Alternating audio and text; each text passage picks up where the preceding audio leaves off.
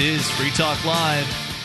You can bring up what you want toll-free at 855-450-FREE. That's the SACL CAI toll-free line. Join us online over at freetalklive.com and enjoy the features on the site completely free. Once again, that's freetalklive.com. Here with you tonight, it's Ian. And Mark. We're going to go right into your phone calls to start things out. But then coming up, Mark, you're going to tell us about a garden, actually more than one apparently, that is under attack. I think one. Okay, and this is happening in Toronto. The government is literally tearing plants out of the ground. That's right. We'll give you the details on that. But first, first we go to Tom listening in New Hampshire. Tom, you're on Free Talk Live to start out the show tonight. What's on your mind? Yeah, well, let's see. More recent, a few days ago, I guess a U.S. Customs and Border Patrol agent gunned down a 32-year-old mother of 5 in Southern California after she allegedly bumped into him with her car. It's a little more than a bump. I mean, the guy was on the windshield in this circumstance, and I don't know what happened to that lady, what kind of medical situation she had, but he fired four bullets right into her through the glass of the windshield.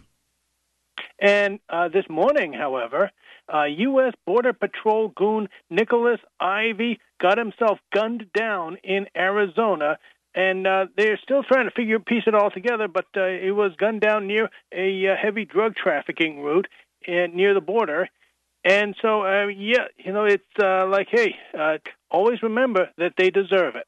Oh, God. Whoa. And by the way, also, I sent... I don't know if I agree with that, Tom. I mean, I understand that, what goes around comes around, and that if you do violence, you live by the sword, you're likely to die by it.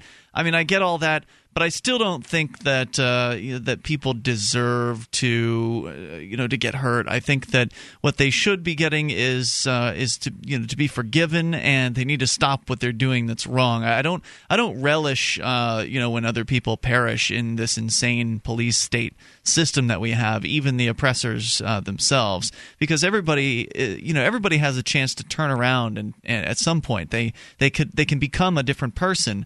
I mean, I was just looking at Barry Cooper's website, nevergetbusted.com. He just did a redesign recently, and I mean, he's a great example of that. Our friend Brad Jardis as well. These are our two men who have come out now in favor of ending the insane war on drugs.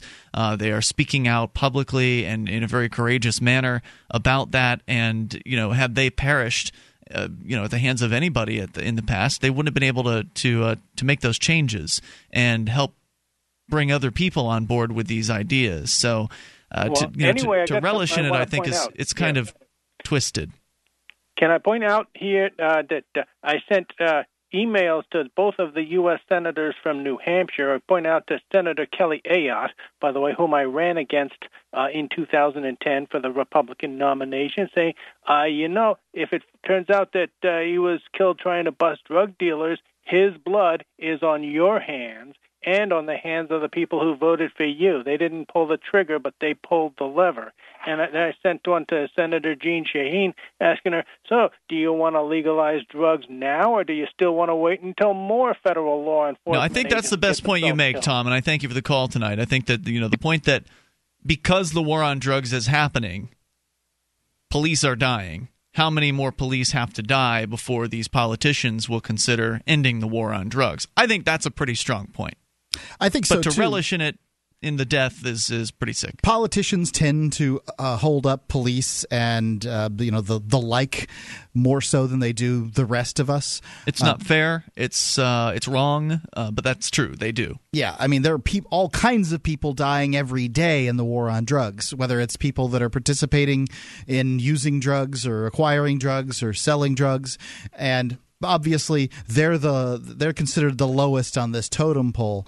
But there are all kinds of innocents that are caught in the crossfire, and I think that to some extent those people are ignored, especially if their skin color isn't the popular one with whomever it is that's reading the story.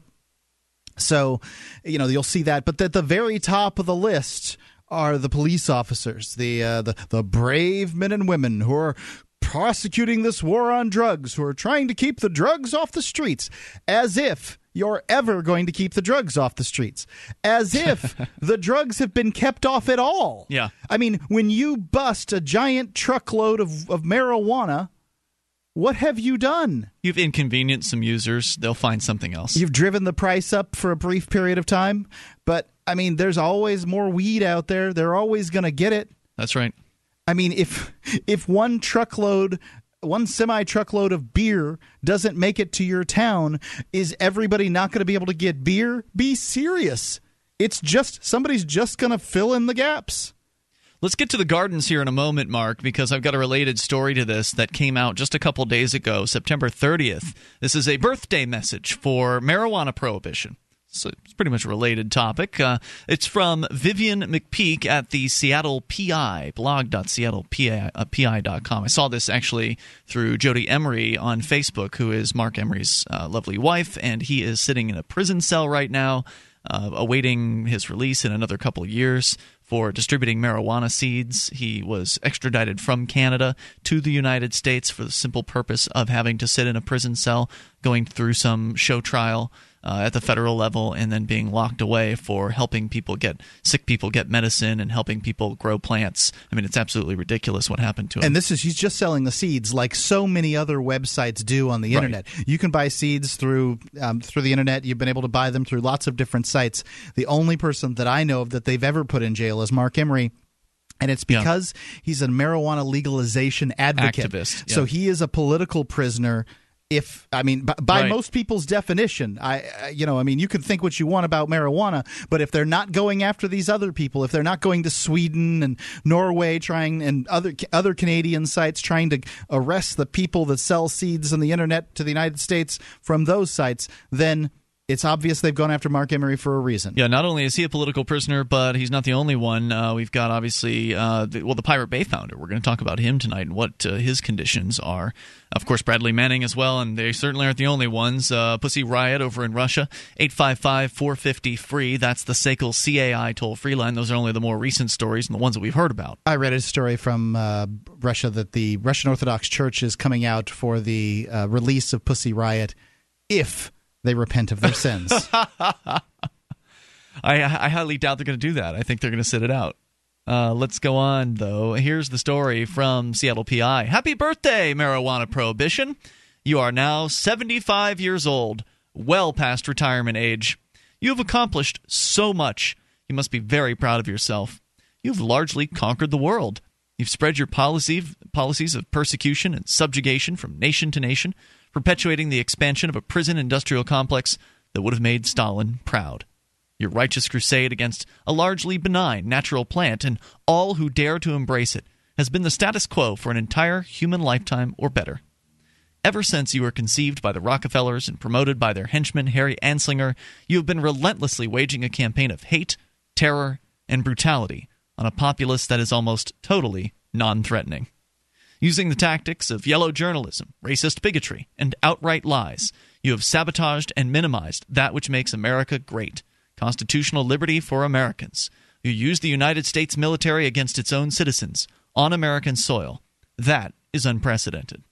You've invaded the homes, the cars, the businesses, and the bloodstreams of millions of otherwise decent, law-abiding Americans in order to advance your campaign of misery and suffering. Yeah, this is one thing that that many people don't realize that comes along with the war on drugs. Even if you don't do drugs, the constitutional freedoms that you're supposed to have, that your children are supposed to have, they've been eroded terribly by the war on drugs. So, I mean, whatever this free country was that was handed down by our forefathers, fought for by their blood, or whatever the terminology is, it's not what it used to be, and it's not what it used to be because of the war on drugs. Absolutely true. You've seized homes, cars, boats, bank accounts, and property from tens of thousands of American citizens, often with no due process or even a conviction. You've pitted neighbor against neighbors, parent against child, and teacher against student in an effort to create a nation of simple stool pigeons. We've got more on this in moments. 855-450-FREE. Your thoughts are certainly welcome. You can bring up whatever's on your mind. Take control of these airwaves. 1-855-450-3733. This is Free Talk Live. In every age, a technology is created that upends the foundations of society. The wheel, the printing press, the internet. Now, in a world sliding into financial chaos, a new technology is changing the way monetary systems work around the world. It is called Bitcoin. Bitcoin is a new form of money, controlled not by banks, governments, or corporations, but through mutual commerce between free individuals. To learn more, visit WeUseCoins.com.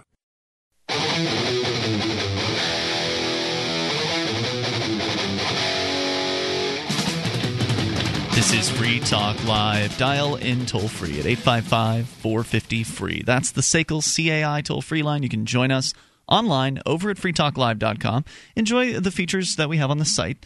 We give them away, and they include our mobile site. Those of you with a smartphone, all you have to do is go to m.freetalklive.com, and you can tune into our streams that we have available to you. There's the broadband, midband, and narrowband versions of the show. They're all free, and they're available around the clock, so you may listen at your convenience over at listen.freetalklive. Excuse me, you can go to listen.freetalklive.com on any computer, but if you've got a mobile phone, it's m as in mobile.freetalklive.com. And of course, the streams, like the rest of our website, are totally free.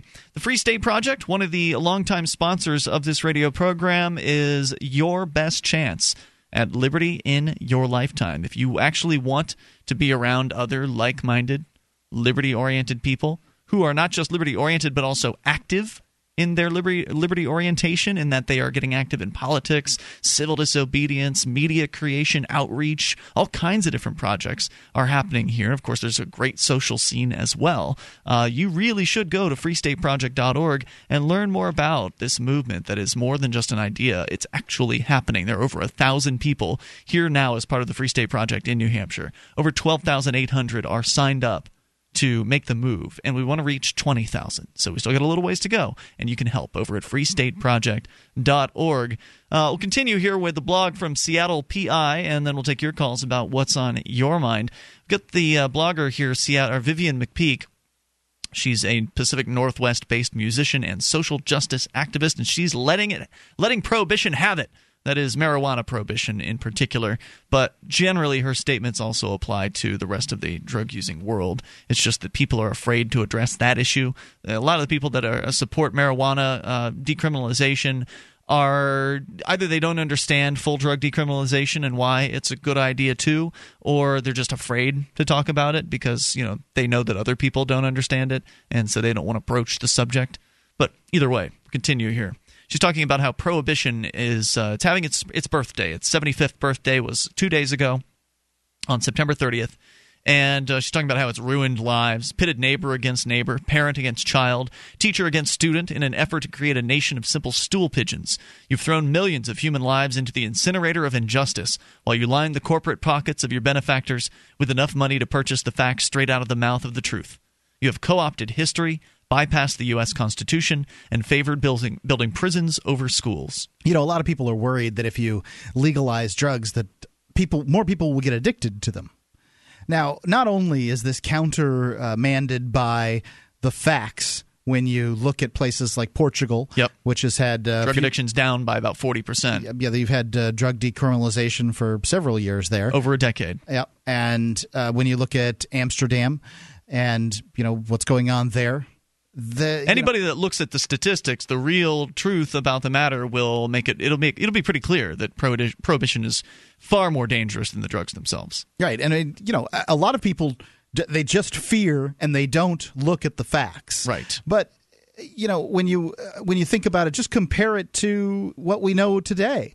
One of the most addictive substances on the planet, tobacco, is legal in the United States.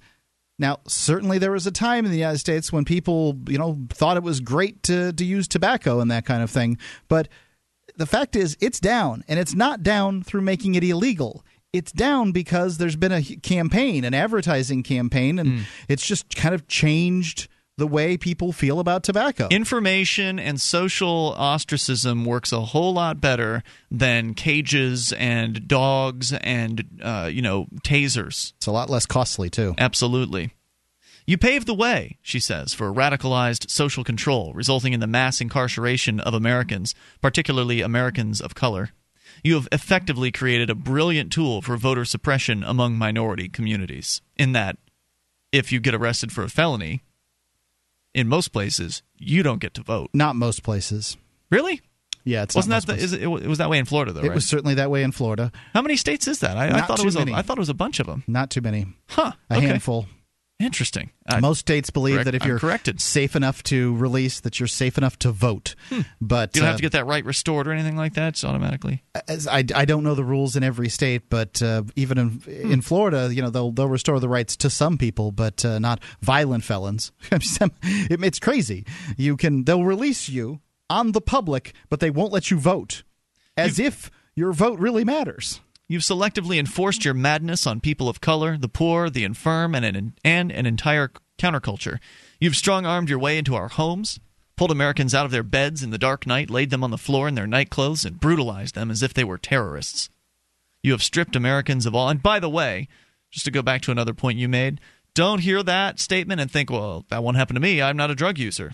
Well, if they get the house wrong, the house number could transpose a digit here or there, or perhaps an informant gave them bad information for whatever reason. They have absolutely raided people's homes and held people at gunpoint. There's a couple of stories in the last week where this happened. Where, in one case, husband and wife were held, just an older couple were held while they searched around. They laughed at them. The police laughed at them. They did fist bumps above their heads. They destroyed their house, and they refused to do anything to repair it. And it was the wrong house. Yeah, it was the wrong house. Yep. The city doesn't care. Nobody cares. They came in, they destroyed these people's house, and nobody cares. In another case, a man grabbed for a gun to defend his home against intruders that he had no idea what was going on. They smoked him. They wasted him right in his living room, right in front of his some house guests and his wife. Just blew him away. Neither one of these cases could they find anything in these. They couldn't find so much as an out-of-date pill bottle in either one of these houses, because that's what they'll do oftentimes is when they bust the wrong house, then they'll go searching and then they'll find something. Yep. But they couldn't find anything in these homes, and they had to admit that they killed a man that was just trying to protect his house, an innocent man. And they had to admit. Actually, they didn't admit in this case. They didn't even apologize, as I understand it, to this couple that was handcuffed. No one died there. What's the big deal? Well, by the way, board operator over at GCN found an interesting link here. The felon voting. Or felonvoting.procon.org. I was going to look that up. He got it. And in 12 states, you may lose your vote permanently after being a felon. In 19 states, so more than half of the states total, you've got significant restriction. Your vote is restored after your term of incarceration plus parole plus probation. So then in 19 states, you'll get your vote back. After the term of incarceration plus parole plus probation. So yeah, I mean that's as soon as you're completely released from their system, you'll get your You're not going to be able to vote on probation. That much is true. I don't think that counts in my. That wasn't counting to my mind what I was trying to give advice there. So but you still got a good 12 states before that some felons may vote depending on the state, crime committed, time elapsed since completion of sentence, and other variables, but they're the most restrictive. So 12 states are very, very restrictive. 19 states, pretty restrictive. 4 states, it's just the term of incarceration plus parole. And then 13 states in D.C., it's just the term of incarceration. 2 states allow you to vote while still incarcerated. That's crazy to me, the vote while incarcerated. Why? Some towns, the largest population... What's that? Why is that crazy? Because in some towns, the largest population exists in the jail. That's awesome. So, I mean, the convicts could actually, unless they pass some law against the convicts, guy gets out, hey, you check get it out, Mark. You get out the day before you get out, look at Vermont. Elect you mayor. The 2 states are Vermont and Maine, our neighbors. 855-450-FREE, the SACL CAI toll-free line. More about Prohibition in moments. Do you have a website or product that you make available to people nationally or even internationally? Free Talk Live is heard on more than 100 radio stations and 2 XM channels. FTL has also been voted 5 times the best political podcast of the year and 4 times been named to Talkers Magazine's Heavy 100 list, the 100 most important radio programs in the country. We can do ad packages for you from as little as $500 a month on up to $3,000. I'll work with you to customize a package that will work within your budget. Contact me, Mark, at mark@freetalklive.com.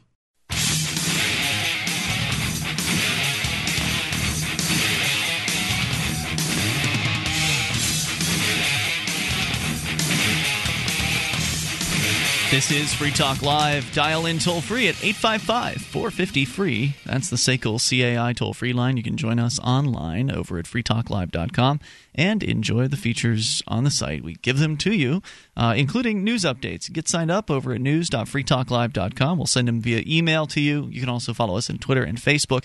And if you're following us on Twitter and Facebook, you're going to get more than just news updates. You're going to get updates during the show. We'll tell you about some of the stuff we're talking about on the air. We'll give you those links. I just posted the article about Prohibition there for you. And in addition, it's another way for you to interact with other Free Talk Live listeners on Facebook and Twitter. You can go to news.freetalklive.com. In fact, it is Twitter Tuesday, so if you tweet something at Free Talk Live, and by the way, I was informed yesterday, Mark, via a post on Facebook that apparently I've been doing it wrong when it comes to Twitter, which isn't a surprise because I'm still a noob, basically. What have we been doing this now? 2 months? 2.5 months? I wouldn't say it was that long. Maybe 2 months then.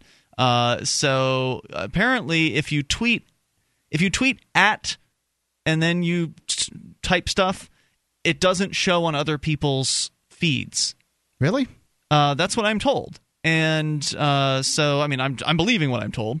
But if you put something in front of the at Free Talk Live, so if you tweet, hey, I love at Free Talk Live, or some, whatever it is you put in front of it, even one character, if you put in front of at Free Talk Live, it will show up on your subscribers' feeds. I don't believe it because I sent a tweet to Joe Rogan the last week sometime. Yep. We're going to be out in L.A. and I was going to see if he wanted to meet up, maybe do an interview, that kind of thing. And I haven't gotten a response, but that's beside the point. I tweeted to him, and then a listener tweeted to him also saying that you should get with these guys. They're all about liberty or something like that. So, well, maybe they were looking at our feed. They may not have seen that in their feed. So it'll show up on your feed, but it won't show up on their feed as something that they're subscribing to watch. Does that make sense?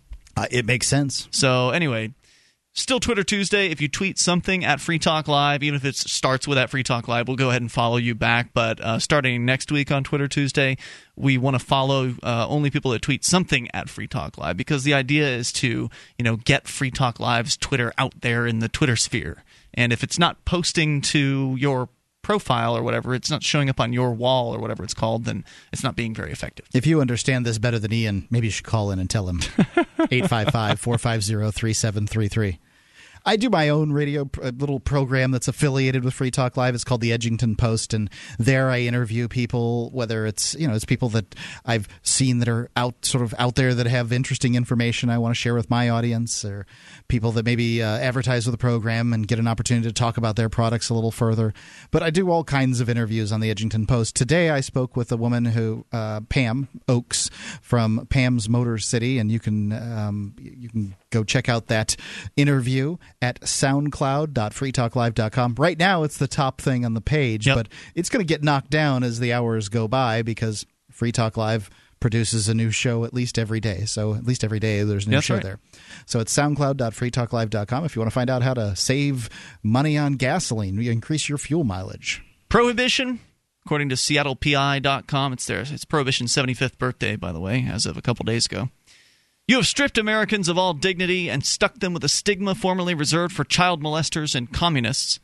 You have treated them worse than common criminals who do not face the routine sanctions, fines, forced drug classes, and forfeitures that people accused of drug crimes, with that in quotes, endure.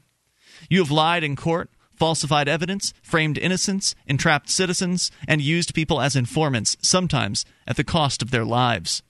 Remember the story about the college girl in Tallahassee who got busted for some pot? They told her that she could get out of her charges by informing on a dealer, and she ended up getting shot in the drug deal. It happens. Yeah.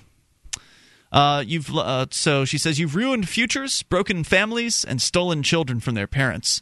You've poured enough resources into your campaign of hate to build tens of thousands of schools, daycare centers, hospitals, and food banks. Instead, you've built prisons, privatized them, created incentives to lock up Americans, and then profited greatly from it all. Yeah, I want people to consider what the prison population in the United States has done in the last 3 decades, how it's grown. To the largest in the world. Did crime increase so much? I don't think it really, not real crime. No. Certainly the use of drugs. Violent crimes are going down. the use of drugs don't seem to really be affected by the war on drugs. They keep throwing people in jail, and people keep on doing drugs. 1.5 million arrests per year. So that's not effective. I mean, is America that much more dangerous or that much less dangerous as a result of this this mass incarceration that's going on, or is it just a huge drain on your pocketbook? Because I can tell you one thing: is Americans are paying a heck of a lot more in taxes than they were 3 or 4 decades ago. You've enjoyed uncompensated prison labor and a mountain of working people's taxes, which you then use to lock up millions with impunity. You've helped to jail more citizens per capita than any nation in human history. It's not just per capita, though, right? Isn't it total population of jailed people? Yeah. Like it is per capita and total population. Yeah. Right. So you've cooperated and conspired with tyrants, despots, and dictators, all in the name of justice. Right, and this is another important factor. This is not limited to the war on drugs, but the United States government was a government where people rebelled against a tyrannical king. Now, I don't think that King George was very tyrannical in comparison to plenty of the despots that the United States has cooperated with throughout the years. Certainly not the least among of them being Stalin.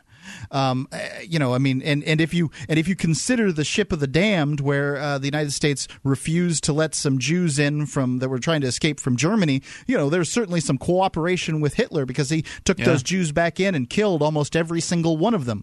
But those are just that's minor collusion compared to the relationship the United States has with Saudi Arabia. Those people are kings over there. That's a fiefdom, and it doesn't stop. You've promoted stereotypes while you've spread pure, raw, unadulterated hatred. You've divided Americans and fractured our society.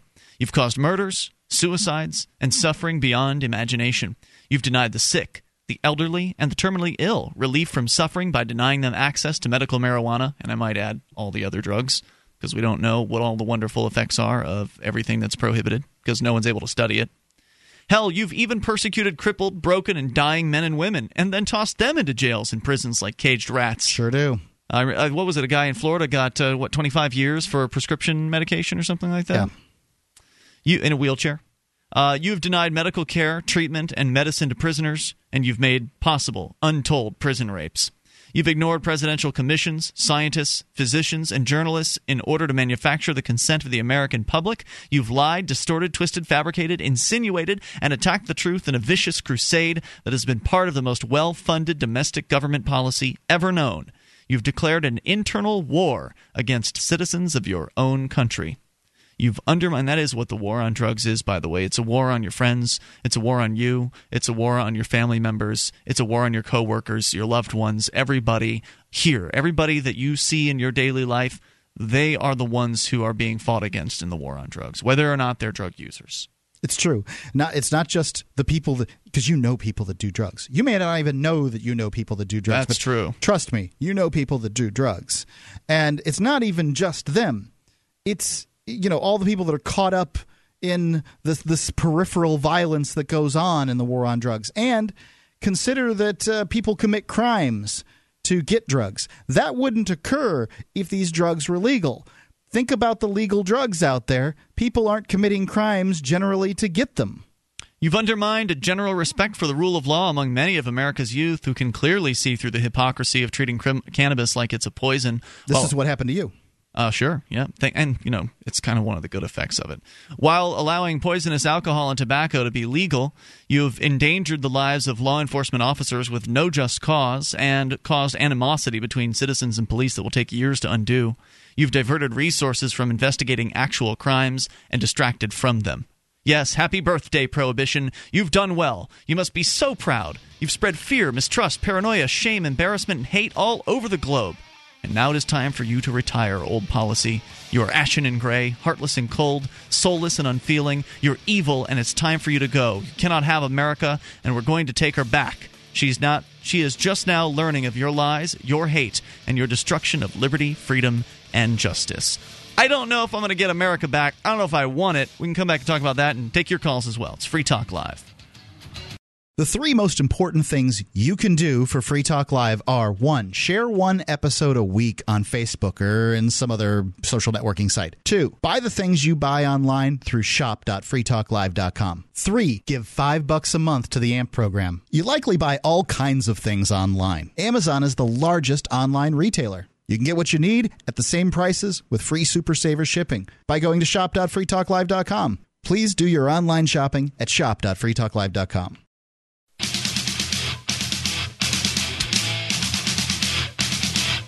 This is Free Talk Live. Dial in toll-free at 855-450-FREE and take control of the airwaves. 1-855-450-3733. You can, of course, support the program if you would like. There are different ways to do it. One of those ways is by shopping with us at shop.freetalklive.com. And at shop.freetalklive.com, you'll be able to access different vendors like Amazon, where you can click into the right Amazon for you, Amazon US, UK, or Canada, different Amazons there. You click into the right one that you at which you'd like to shop, and then everything you buy, pretty much, we're going to get a cut of. It's the same great Amazon experience, same great prices, free Super Saver shipping, the huge selection that you're used to, all of the stuff you're used to about Amazon. It's their site. You're just entering through our affiliate link, basically, and so they remember to send us a cut of the sale to essentially reward us for sending them the business. So thank you to everybody who takes the time to visit shop.freetalklive.com. Only takes a moment. It does, and it takes less of a moment if you go there once, click the link that you want to use, because obviously you don't need to go every time through the same U.S. Amazon link if you're in the U.S. Once you click that link, you can just bookmark it in your bookmarks and then just go back to the bookmark, and then you're there even faster next time. So shop.freetalklive.com. Get your shopping done and help Free Talk Live. Gene is the Christian anarchist calling from Tennessee. You're on Free Talk Live. Well, hello, guys. Hey, Gene, what's on your mind tonight? I wanted to talk to you guys about a sad story that that I hope will open up some eyes of people that are planning to join the military. Okay, please. And it's because the military thinks that you're their property, basically, that they mistreat people. This is a story about a young man we know, just passed away a couple days ago, at the ripe old age of 38. He was on a helicopter that flew through some cloud after blowing up in a munitions dump somewhere overseas. I thought it was Bosnia, but that didn't really make... Somebody told me it was Bosnia, but I didn't know that we blew up any military dumps in Bosnia, so I'm not sure that's the case. Well, it's not like they're going to give you a mission debriefing either. Yeah. But at any rate, somewhere they were in a helicopter, a bunch of guys, and they flew through this cloud of who knows what, left over from a munitions dump exploding. And I don't know how many years ago that was, but now of the men on that helicopter, 2 preceded this man in death, all of the same form of lung cancer that normally young people don't get. So we don't really know what was in this cloud, but it's pretty obvious to the average intelligent person that something they did over there caused these men to die of lung cancer when they didn't need to. They were all young men. So I just wanted to let people know before they suit up and go out there to kick some butt that, number one, I'm not so sure that you want to go over there and kick butt because you don't know whose butt you're kicking, and you don't know why you're kicking their butt. Yeah. Because there's no mission statement, there's no exit strategy, there's no nothing. They just send you over there. They tell you to go kill brown people for whatever reason. They won't give you one. And then they expose you to all kinds of hazards besides bombs, the obvious bombs, missiles, and bullets. You've got environmental exposures that may come back and bite you 5, 10, 15, 20 years after you've been home. So I just want to caution people before they sign up and decide to give 5 or 7 or 20 years of their life to going overseas and fighting for more than likely a banker or an oil company or something of that nature, that they might want to just stay home and go to college and maybe raise a family and try to take care of their own rather than getting involved in something like that where you're not going to get, you're going to be abused, you're going to be used, and who knows what will happen to you afterwards. But yeah, I know we know what happens afterwards. If you make it through the experience, if you make it through with all of your body parts intact, it doesn't mean your mind is intact. And we know that they're basically, disqualifying these veterans as much as possible from getting any kind of treatment. The supposed treatment they were promised when they got into the military. Oh, I'll take care of you for the rest of your life. And then after they get out, they're told, oh, what's that? You've got PTSD? Well, you've had it for your whole life, so see ya. Yeah, and of course we're in the medical industry, and Medicare is basically doing the same thing that the VA is doing now. And the Medicare patients, all the older people, they're complaining because doctors aren't seeing them because they have Medicare, but they don't realize the bottom line is Medicare is causing people to jump through a lot of hoops that's costing them a lot of money, and they don't pay a lot of money to see Medicare patients. So basically, the system is designed to collapse. It is collapsing. Medicare patients will not be able to find doctors in the future. Wow. And, and you're an office manager at a doctor's office, right? We own an office, and my wife is the doctor, yeah.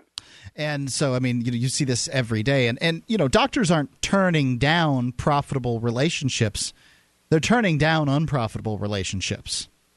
Well, and Medicare is number one. Right now, Medicare is on a big push to collect more money from the hospitals. You've probably read some stories about hospitals being audited and all this stuff, and now they're saying that if you don't properly discharge the patient or whatever, right, that they're not going to pay the hospital. Basically, Medicare has written so many rules to follow.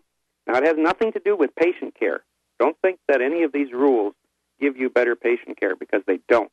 All they do is make loopholes so that Medicare can come back and deny paying the hospital, deny paying the doctor, and I guarantee you in the next few years you're going to see just all kinds of actions by Medicare against hospitals and against doctors and against clinics, claiming they didn't jump through some certain hoop to get paid, and they're going to be demanding that those hospitals, doctors, and clinics reimburse the payments that were paid. It might amount to hundreds of thousands or maybe even $1 million. That will put those people out of business. And then they're going to be screaming because there's no doctors left. Well, they'll. But I think that the ultimate plan, it really is just to put the doctors out of business, so that they can then create this socialized medicine system out of the ashes. It's speculation, conspiracy theory stuff, I know, but it doesn't seem like there could be any other result. That will be the result, whether it's intended or not. That will be the end result. Yes. That's certainly the direction they're going in, and you've got presidential candidates, the main two, that are, right there on board with it. I mean, Romney Care in Massachusetts and Obamacare at the national level. The idea that these guys are in any way different is absolutely ridiculous. Is there some kind of debate going on tonight, by the way, or that tomorrow or something like that? It's happening soon. I heard rumor that there's some kind of debate. I wonder how vapid and absolutely some kind of a boring debate that won't be worth watching, won't be worth spending your time at. Gene, thanks for the call. I appreciate hearing from you tonight at 855-450-FREE. And that's Gene, by the way, at the top of our Facebook page profile at facebook.freetalklive.com. The picture of the car, the man driving the car, the Ron Paul, what was it? Corvette. Corvette, yeah, with Vermin Supreme sitting in the passenger seat. So Bill Clinton got a great deal of accolades for his speech at the Democratic National Convention because it was full of facts, and I'm using my quotation marks here. Certainly, some of them were facts and some of them were some cherry-picked things. But, they fact-checked him, and most of the things he said was true, but there's still ways to lie with statistics. And he certainly wasn't not guilty of that. However, the reason he got all the accolades was because he's the only one who's talked facts this whole campaign season. If you try to get the Ryan and Romney to talk facts, they're dodging. They're just saying, the president screwed things up. He's bad, that other guy. And I'll agree with you, the president screwed things up, but the guy's not applying for the job. He's just saying the guy in the job stinks. Mm-hmm. And I'm the only other possibility. Yep. Well, except for Gary Johnson from the Libertarians, Jill Stein from the Green Party, who are actually, apparently there is that lawsuit in play to open up the debates. So it'll be interesting to see if that gets ruled on and or has any kind of effect. Don't get your hopes up. because they're asking the government courts to rule in favor of open government, of more communication, of more choices, and more options. We can't have that in this country. I know you guys talked about that in detail, I guess, on Saturday night. Right.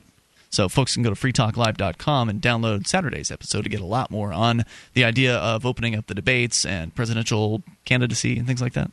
Yeah, we're actually going to be sponsoring the Free and Equal debate. Is that going forward? That's interesting. And Free Talk Live is going to be a sponsor of the Free and Equal debate. And do we know who signed on to debate at that particular event? As I understand, four of the 6 candidates that were invited. So did they agreed. invite the ones that could, in theory, win, that they're on enough state ballots, enough ballots to possibly win? Nope, some of them are just, I think they have to be on some ballots. Okay.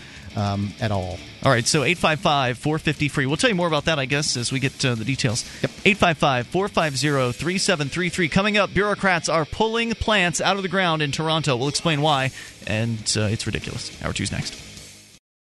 Hi, I'm Richard Grove of TragedyAndHope.com, and thanks to the help of Mark and Ian here on Free Talk Live, we've created this call to action to help raise awareness for John Taylor Gatto. In 2001, former New York City and State School Teacher of the Year John Taylor Gatto published The Underground History of American Education, detailing how public schooling creates obedient workers and debt slaves. Now John delivers a message which he calls Your Birthright. It's titled The Ultimate History Lesson, and it's a 5-hour journey illustrating how and why our public schools are dumbing us down and what we can do about it. Therein referencing more than 200 footnotes and 30 classic texts. John suffered multiple strokes in the weeks after filming this interview, and he's in need of your help as he continues to recover. Please click the banner on freetalklive.com and enter the coupon code FTL, and we'll send you the Ultimate History Lesson on 4 DVDs plus a free 15-hour MP3 bonus DVD. Thank you for tuning in and not dropping out.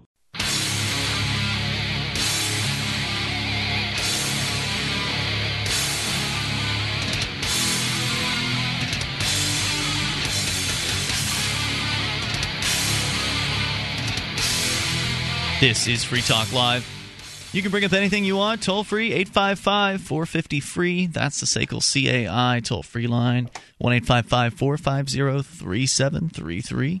As we launch here into the second hour of the program, still to come, the story about gardens being ripped up, plants being ripped out of the ground. A garden in Toronto, at least one, public community garden being torn apart by government bureaucrats. Mark's got that story. We'll talk more about that here in a bit. But of course, we'll take your calls about whatever's on your mind. That is the point of this program. 855-450-FREE. Let's jump right into Craig, listening in Kentucky. Craig, you're on Free Talk Live with Ian and Mark. Yeah. Guys, how do they come up with your guys' program? I mean, I believe you guys when you with your stories, but where do you come up with your statistics? The gentleman earlier talked about he owned the building in Tennessee, and his wife was a doctor. Yes, and they were worried about Medicare, Medicaid. Worried about they had to pay back, would possibly have to pay back monies that were not billed correctly.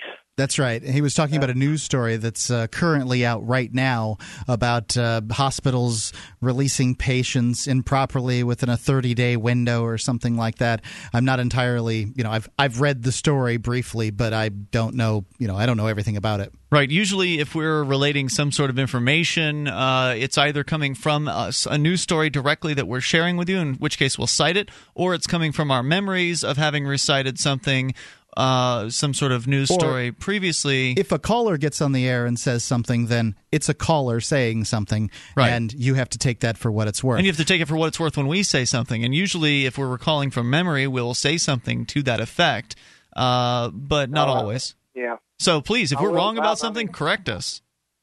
No, I'd never. I mean, if anybody were wrong, I would research it before I would say somebody was a liar. Sure. Most definitely. I just that was my question, and I've had similar problems with. I'll give you an example. I had procedures that were done, and this is not the blame. This is not a blame that I'm going to place on anybody. But I had a tumor, infiltrate, in my lung, and which I've worked in the coal mines, and I know I've got black lung, but I had a tumor, and possibly still got it. I don't want to have a biopsy done, but it took 3 trips, 3 different CAT scans, three different CAT scans to determine that I had a tumor 1.5 by 2 centimeters. You think they'd figure that out on the first CAT scan, right? Well, you figure they could, but nobody's perfect. They make mistakes just like everybody else. But, yep, they're humans. I wonder, why can't we come up with a system? If somebody's got $1 million in the bank, why can't they pay 10% of that $1 million toward their health care? Why can't they pay $100,000 for an operation? If I've got $1 million in the bank, I can pay 10%. Are you asking? Let me see if I'm clear. You're saying this is a question for everybody or just rich people? I missed that point. Well, listen, this is for everybody. I mean, rich people, if you're a millionaire or if you've got $10,000, pay 10% of $10,000, pay $1,000. And would this be? Are you suggesting this would be some sort of a government program? $1,000. I'm just trying to clarify what you're saying here, Craig. Are you saying that would be a part of some kind of government program? That would be a way to help fix the medical the health care issue. I mean, everybody pay 10% of the cash if they've got the cash to pay it. Well, people are already paying, upwards of 50%, if not more, of their income to the government, and that hasn't helped anything. I think that the problem is you need to fix the issue at the root. You need to go and strike at the root, repair the problem at the source, and throwing more money at a situation that's inherently broken isn't going to solve anything because the government has broken health care. 2% of the population, isn't it? 2% of the population are the people that make the big money. 2% of the population. Sounds about right. Because I know when I worked in the mines, you make at the time I was working, you make $25,000 a year, $30,000 a year in the mines working, or if you have a good job or whatever. Or for sure now, I'm not for sure, but.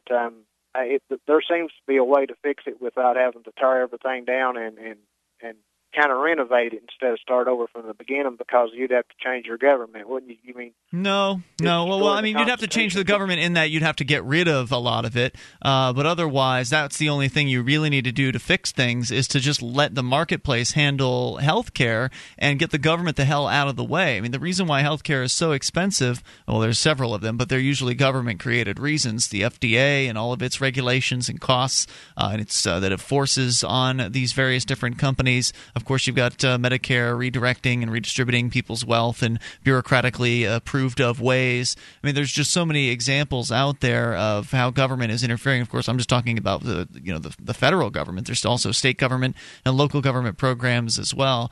But essentially, they take money and they use it for their bureaucratic purposes, which may or may not be in line with your best needs for your health care. And it's not about rebuilding some sort of system. It's about allowing the marketplace to operate and getting the barriers out of the way. Right now well, I'm sorry, I didn't mean to interrupt. No, I just want to back up what Ian says, and I think it's really important that people just don't understand that. There was a time in this country when patients and doctors made, they came up with the price between themselves. This was before insurance companies. Insurance was, a part of everyday life and that kind of thing. And prices have really risen since then. I'm looking at what they call the impossible solution to healthcare here, and what it's talking about is the rates of giving birth in a hospital back in 1952. And back then you could have a private room for $19. That's the whole shebang, giving birth, $19. When you move that up to today's money, you're still talking about less than $500. At this point in time, though, you can't get a private room. Oh, I know. $500, can you? No, you can't get anywhere near it, and it's because of all the government solutions. Remember, the government spends more than 50 cents, even before Obamacare comes into play, more than 50 cents on every dollar is government money. It's Medicare, Medicaid, these programs, and that's the government money and the government mandates is what screwed up medicine at this point. Well, it also, those programs increase demand for various types of health care services that otherwise people might not necessarily seek out, but they do because they think it's going to, the costs are going to be covered. So why not go and get whatever the treatments are, is the way people look at it. And so increasing that demand, the market is unable to respond to that increased demand in an appropriate manner. I mean, it's no easy task to go out and build a hospital with all the government regulations involved. And of course, why are you going to build a hospital if all it means is you're just going to get more Medicare money in? There's no money to be made on those jobs. So instead, you just end up with an overloaded system and no, like you said, private rooms. There's no the healthcare systems. One system that we have more demand than we do supply right now. Yep. Right, and the only reason why you don't have as much supply as you do demand, or more supply as you do in most market situations, is because of the governmental meddling.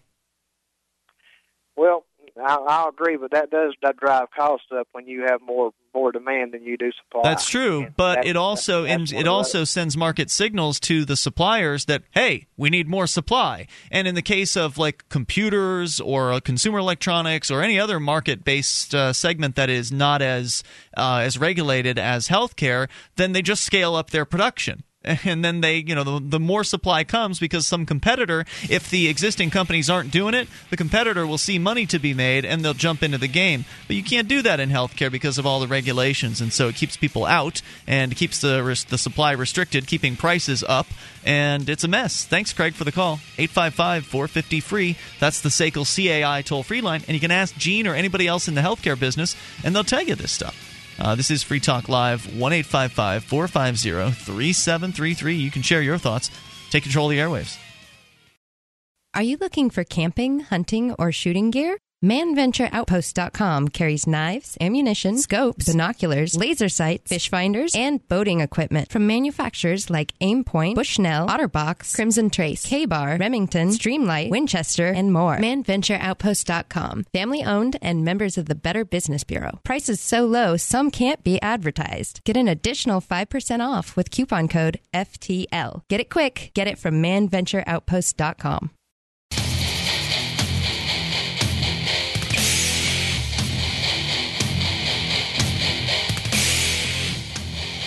This is Free Talk Live, and you can take control of the airwaves. All you have to do, dial in toll-free. 855-450-FREE. That's 1-855-450-3733. You can join us online over at freetalklive.com. And you can also support the show in a variety of different ways. And one of those ways, you get stuff too. Like you can get gold and silver and support Free Talk Live at the same time. That's right. Go to gold.freetalklive.com. We've teamed up with Midas Resources, and Midas Resources is a company that owns Genesis Communications Network, which is our syndicate. And so we're closely allied with them. I've done some business with them as far as precious metals. Ian, you too? Oh, yes. Gotten more than once. Yeah, me same here, more than once. And I've always had good service from Midas Resources, and we've of course been endorsing their products for a very long time. I expect my listeners to respond whenever they have any kind of trouble. And even when there has been incidences, it's always taken care of very quickly. So you can go to gold.freetalklive.com. You'll get some of the best service and some of the best prices on precious metals. A lot of people getting precious metals right now, whether it's as a hedge against inflation or an investment, because it does look like gold's moving upward. It was a big kind of jump yesterday. Oh, really? Yep, there was. It kind of went back down a little bit, the correction thing. But anyway, gold.freetalklive.com. All right, let's go to the phones here. Continue with your calls. Still to come, the garden tear-up that's happening in Toronto. But Gene is on the line first, listening in Maine. Gene, you're on Free Talk Live with Ian and Mark. Good evening, Mark. Good evening, Ian. Hey, Gene. Enjoy your program immensely. Thank you, sir. Go ahead with your thoughts. Yeah, first point, whoever wrote that, the piece that you wrote concerning the drug war, spot on. Right on target. Yeah, we posted the link over at our Twitter and Facebook if you want to go find that. Of course, it'll be on the BBS later as well. Well, thank you. I appreciate that. The second point is that you're talking about health care, and truly agree that the government has made it much more expensive than it needs to be. A few months ago, I was listening to a podcast Lou Rockwell. He interviewed this gentleman. I believe his name was Chris Smith. He's the medical director of the Surgical Center of Oklahoma. I would urge people to Google that, look at it. They list prices that are anywhere from a third to a half less than what large hospitals would charge for a procedure. And that includes everything. It includes any follow-up. It includes anesthesiologists, any specialists other needed. It's amazing. And a few weeks ago, he was interviewed on Russia TV, Lauren Lister's show, Capital Account. I would watch that video.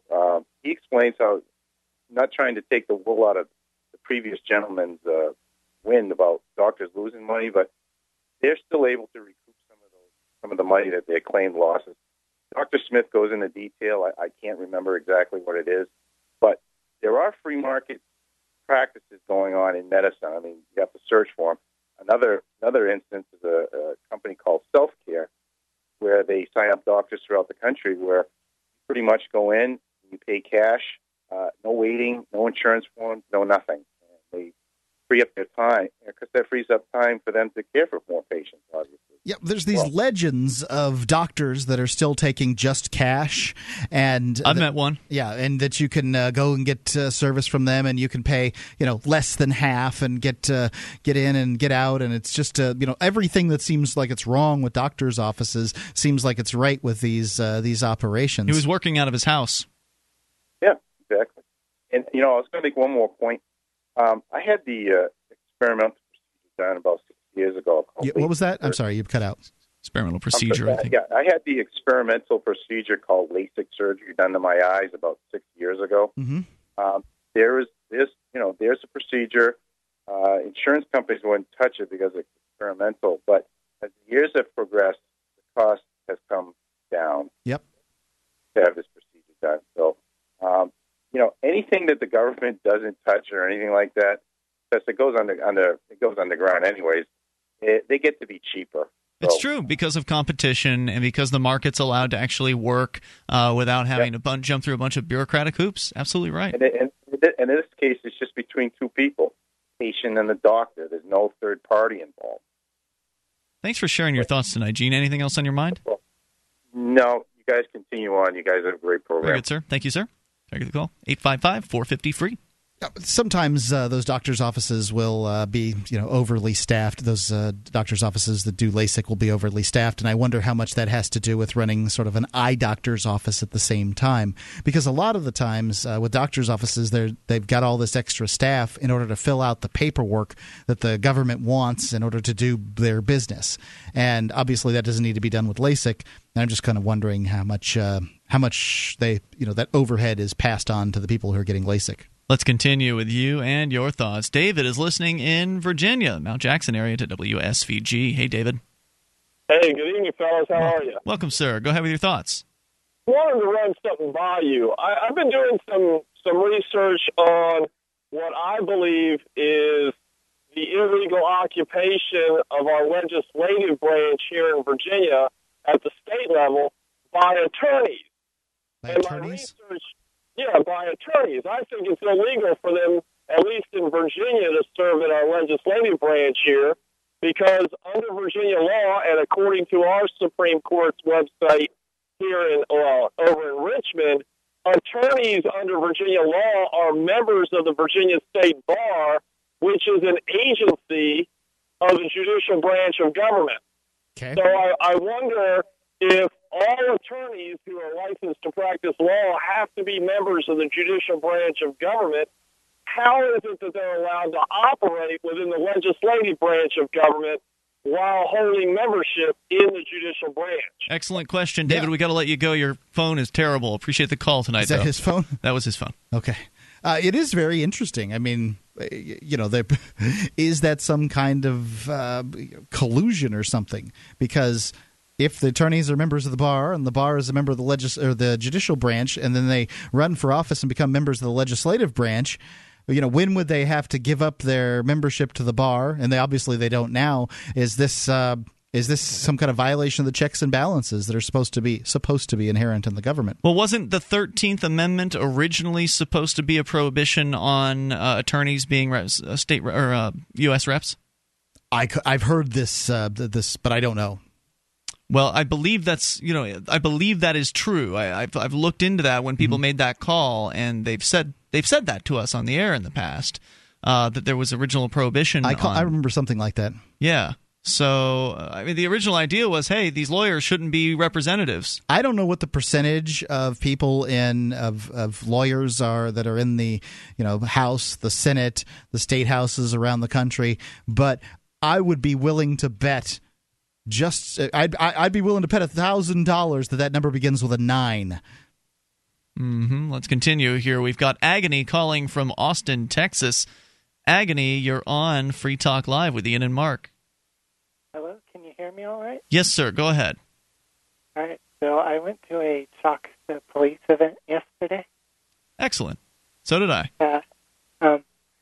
Well, my experience was a little more negative than the one that you had. That figures. You're not in Keene, New Hampshire. Tell you what, I want to hear more about your experience, so stand by. We'll get back to you here in a moment. More with Agony calling from Austin at a Chalk the Police event where police are known for arresting people for video cameras down there in Austin.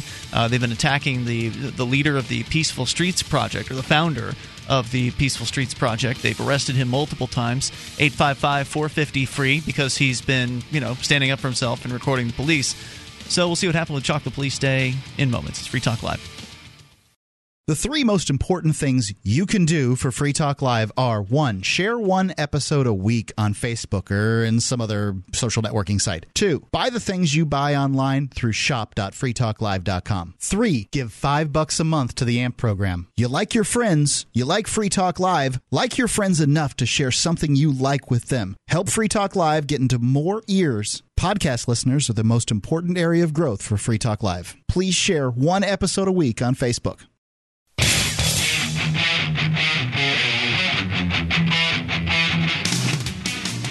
This is Free Talk Live, and you can take control of the airwaves by dialing in toll-free at 855-450-FREE. That's the SACL CAI toll-free line, 1-855-450-3733. You can join us online. Head over to freetalklive.com.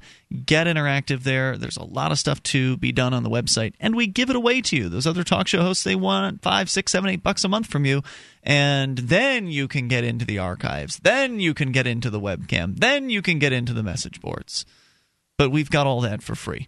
So you can, and more, you can actually control the content of the site itself at freetalklive.com. So get over there, get interactive, and then if you like it, we've got a way for you to send us a few bucks a month. So once again, freetalklive.com. If you've got a company that needs to try something new in the area of accounts receivable, SACL CAI can handle that for you. SACL CAI sponsors our phone lines here at Free Talk Live, and one of the principals over there, Jason Osborne, is a big supporter of liberty, and consequently a big supporter of Free Talk Live. So if you've got a company and you need to try something new in the area of accounts receivable, SACL CAI can handle it, and they can handle it in a way that respects you and your clients. You can see their banner at freetalklive.com. You can click through, see their website.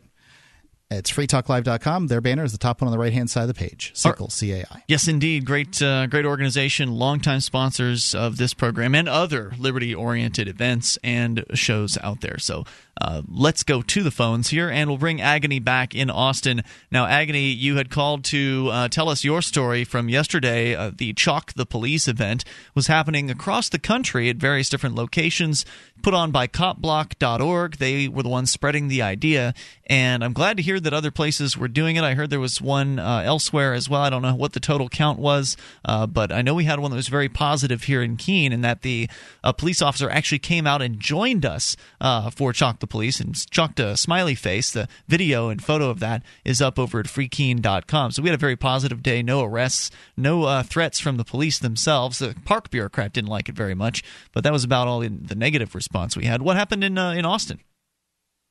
All right, so we started out at Austin City Hall, and there were about 12 people there, and nothing really serious happened there. But then we walked down to the Austin Police Department headquarters, and a couple people chalked on the wall there. And then as we were walking back to Austin City Hall, officers stopped us and said that that chalking would be considered criminal mischief. Oh, boy. Yeah. So it's another one of these catch-all crimes. If a behavior should be considered illegal, they should have taken the time to find it, some legislative body, whatever they are, city or state or whatever, should have taken the time to make it illegal rather than the police just making stuff up, because that makes them judge, jury, and executioner. Yeah. So what happened? So a bunch of other officers came by, about maybe 8 or 9 more, so that they could detain all of us and question us. Whoa. Yeah. And? So, one of the people in the group had all of his belongings with him because I think he was homeless, and the police really like to target those people. Sure they do. They know they don't have any resources. They can't hire a lawyer, and they probably don't know their rights. Yeah. So I think he actually had outstanding warrants. So they arrested him? Yes, they arrested him. Okay. But not for chalking? I don't believe so. And so they told you it was going to be criminal mischief. They then detained you. Did you ask if you were being detained? Yes. And what was what was their probable cause to detain you? They said that it would be criminal mischief because the chalk, it doesn't damage anything, but they would have to send someone out to wash it off. Yeah, that's their claim. That's what they claimed in Manchester, New Hampshire, when they put a demo in jail for 60 days for chalking, was that they had to, call out the fire department with their fire truck. And that's a speech issue because, now think about it for a second. If it was kids chalking rainbows or "We love City Hall" or whatever it is that they were writing out there, then they wouldn't take that down.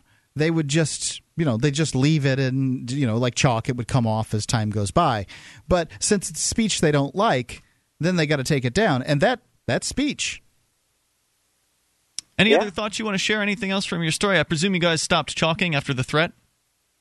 Yes. There was actually another person arrested, too. For? He was detained, and I believe he refused to identify himself. So they arrested him for, obstructing government justice or something like that? I didn't hear what the charge was. Is there any website on which one can learn more about this particular event? I believe there was someone there from the independent media. Okay. So you could go to austin.indy.org. Austin.indy.org or Indie Media or whatever it is. Thank you, Agony, for the call and the story tonight. Glad you didn't get arrested, and I appreciate hearing from you. 855-450-FREE. That's the SACL CAI toll-free line. I hear a lot of good things about Austin, and I know there's some great activists down there. John Bush and, of course, Catherine Bleich are two of the primary ones. We know them because they come up here pretty often to visit New Hampshire. But it's a bigger place. It's a lot bigger than, I think, any of the cities in New Hampshire. And the bigger a city is, the more difficult it is to hold the police accountable. The more difficult it is to even know who the cops are. Yeah, here in Little Keene, they have to live in this community. The police don't actually have to live in Keene in order to work in Keene. But I understand what you're saying. It's a much smaller community, so it's much easier to kind of keep an eye on them and know who they all are. And so, we didn't have that experience at all yesterday. And, in fact, it was about as positive an experience as chalking has ever been. And I hope that we have more of it. In fact, I suggested that next year we have a chalk with the police day and invite the whole department down. I think that'd be fun. It'd be funny. And it was great to have an officer chalk with us, and it was unexpected. I kind of figured that they'd laugh it off. Were your messages anti-police that you were chalking? Because Chalk the Police Day sounds anti-police. I can't say I read every single message in the park. I mean, we literally had the whole park. There was one area of the park a lot of people there that had some wet spots, so that part was not chalked. But otherwise, everything that was dry in the park, which was the majority of the chalkable area, was chalked up. I did not read every one of them. There may be some photos that were taken that you might be able to ascertain that. But I didn't see anything that was explicitly anti-police. I had chalked KPD, please stop arresting peaceful people.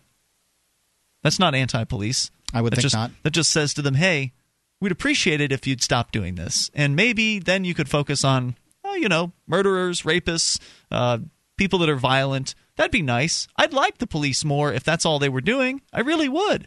In fact, I find many of them likable people. I just don't like it when they put other likable people in prison and jail. That's what I have a problem with. They really should stop. And the more people that ask them to stop, the more likely they're going to do it. So like here in Keene, which is where we're doing the show, Keene, southwest corner of New Hampshire, they had these parking meters, these kiosks. You probably have it. If you're in a larger city, you probably have these.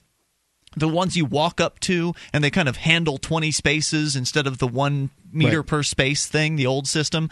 It's like a not the kind that Cool Hand Luke was cutting off. Right. We have those in Keene, the 1 meter per space kind of situation. And the proposal was, well, we're going to change this to the kiosk. And they had their reasons for it. The main Mostly reason was screwing you. Well, they wanted to screw the activists, but the main reason was they thought they were going to make more money off of it. Like $100,000 extra per year for what is normally a $400,000 a year department or something. And so it would have been a pretty significant increase if it worked out. But the pushback they received from the community was so significant that the police chief actually had to admit, yeah, we're not going to do this. This isn't going to work. Yeah, and they pulled they had put a couple of them in to do a test run, and that's when all the negative feedback started pouring into these to the cops. And that never would have happened in a bigger city. Like in a bigger city, it would have just been they would have just installed them, and that'd been it. Pay the ticket. Shut up. Yep. So you have a greater ability in these smaller places to have a larger effect. So I really wish them the best down there in Austin, but if the Peaceful Streets Project really wants to have a chance, it needs to be done here in New Hampshire. 855-450-FREE. That's the SACL CAI toll-free line. People that love liberty have to get together in the same place. If you stay far apart from everybody all across the country, you're just going to spin your wheels and watch as your friends get arrested and nothing ever changes. 855-450-3733. More coming up. You take control. Free Talk Live. On Free Talk Live, we talk about investing in gold and silver as a hedge against inflation, investment, and barter currency. We've teamed up with Midas Resources to offer you some great rates on some hand-picked gold and silver pieces. U.S. Eagles, British Sovereigns, 20 francs, Lakota Nation silver rounds, Montana silver reserves, and Walking Liberty halves. Call 877-857-9938 or go to gold.freetalklive.com. The shipping is the same for 1 as it is for 20, so try to get as many as you can all at once. gold.freetalklive.com.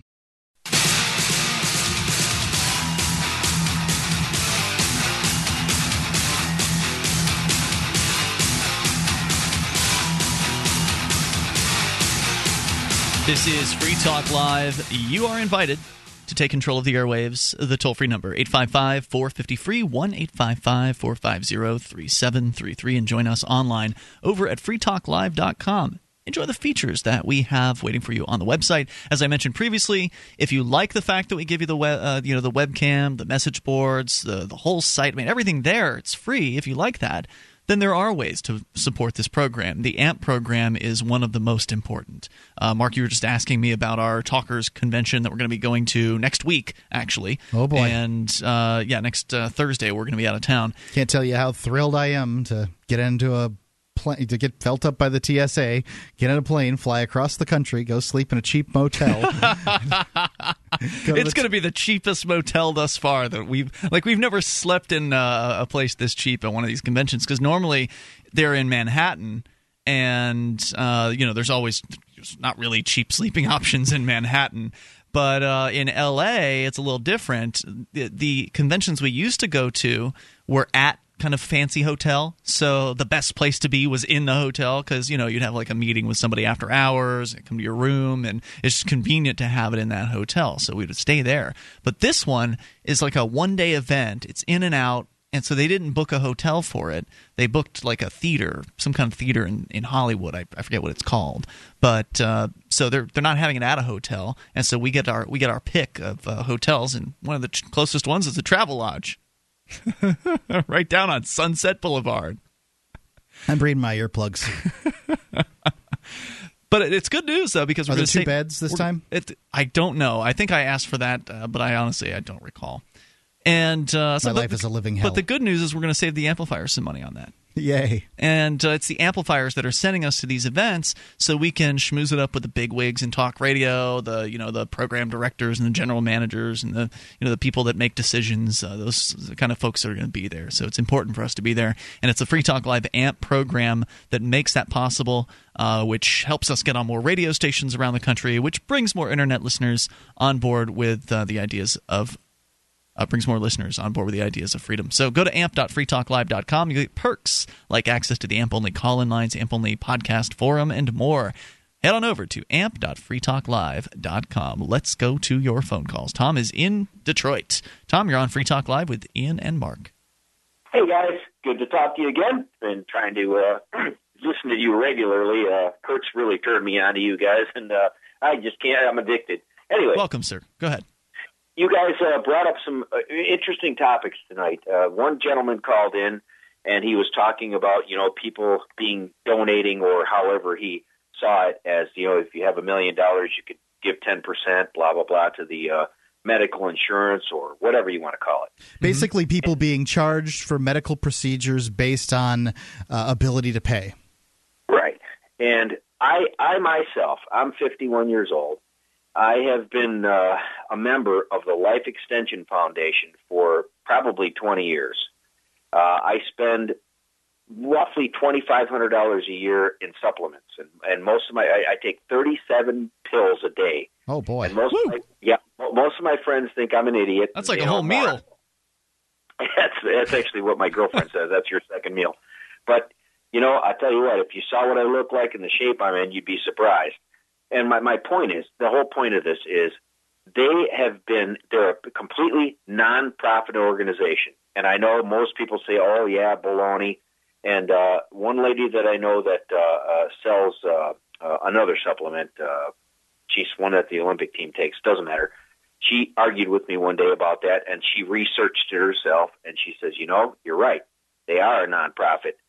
And they fight the FDA constantly, and every month, they bring out the best magazine you could ever read.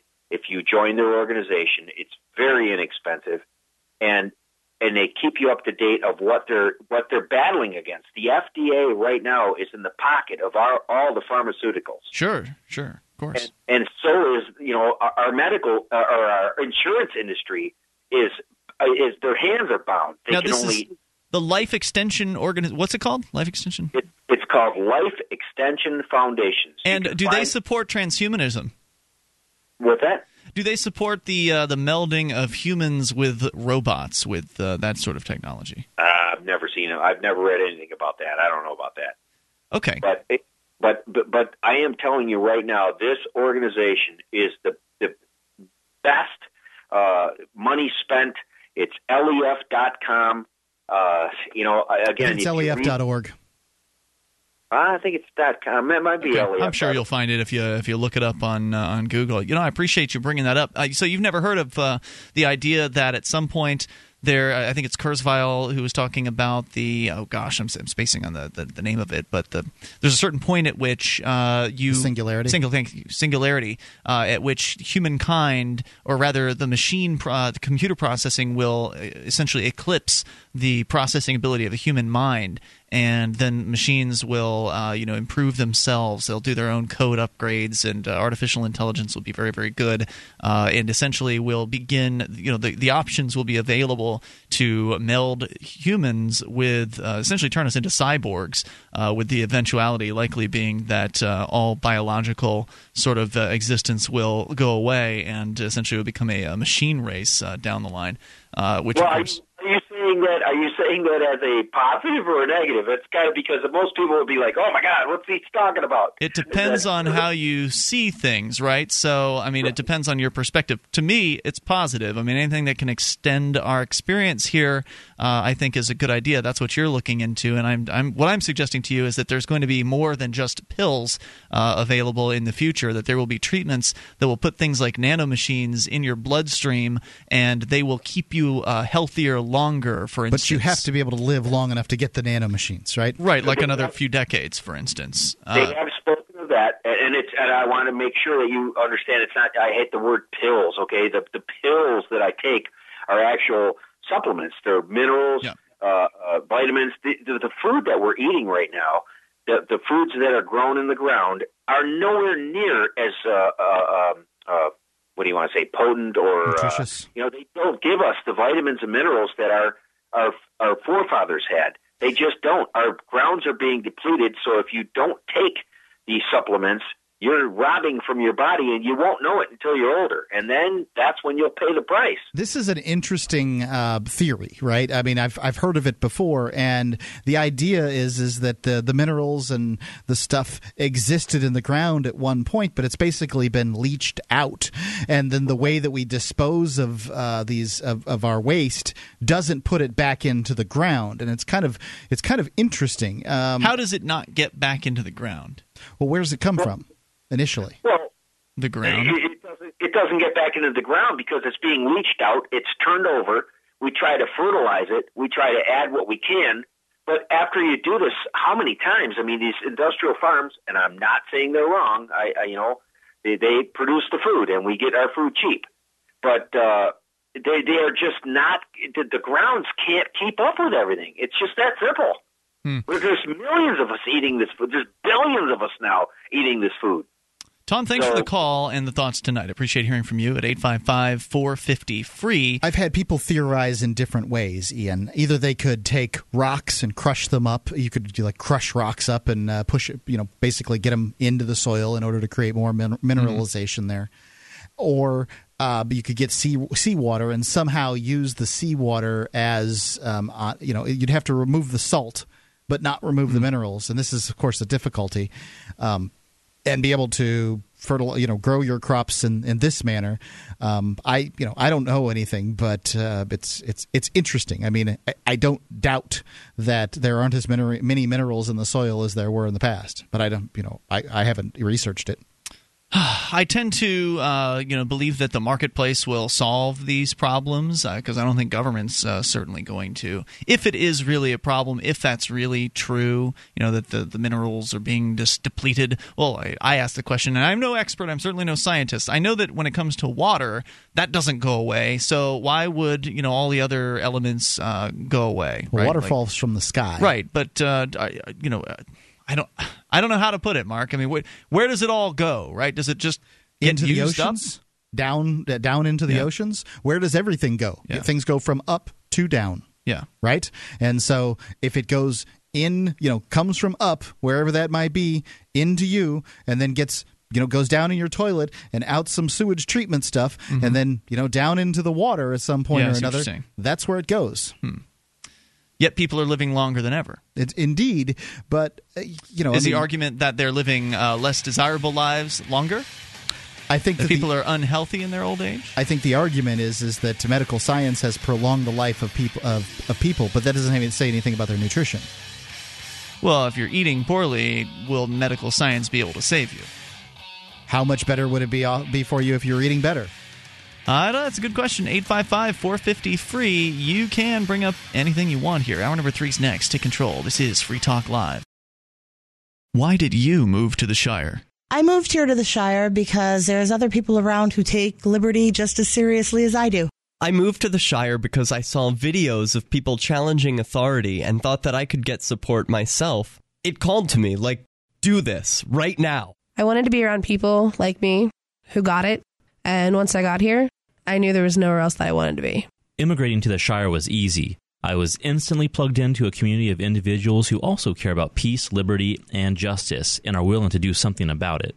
The people here are awesome, loving, and positive. It was for the adventure and for the feeling of something important is happening here, and I just wanted to come to sort of be part of that. Visit ShireSociety.com to read and sign the Shire Society Declaration and learn the reasons why, if you love liberty, you should immigrate to the Shire. Plus, add yourself to the Shire map at ShireSociety.com. That's ShireSociety.com.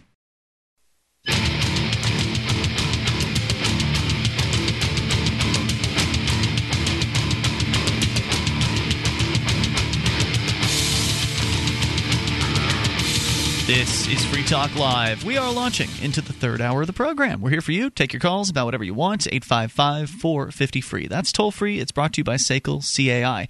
1-855-450-3733. And joining you in the studio, it's Ian. And Mark. We'll go right back into your phone calls. Coming up, I promise you at some point we will get to, hopefully.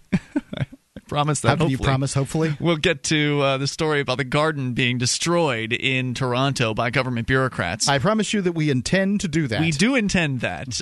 But your call's primary element here, Nico is on the line in Illinois. You're on Free Talk Live listening to LRN.FM.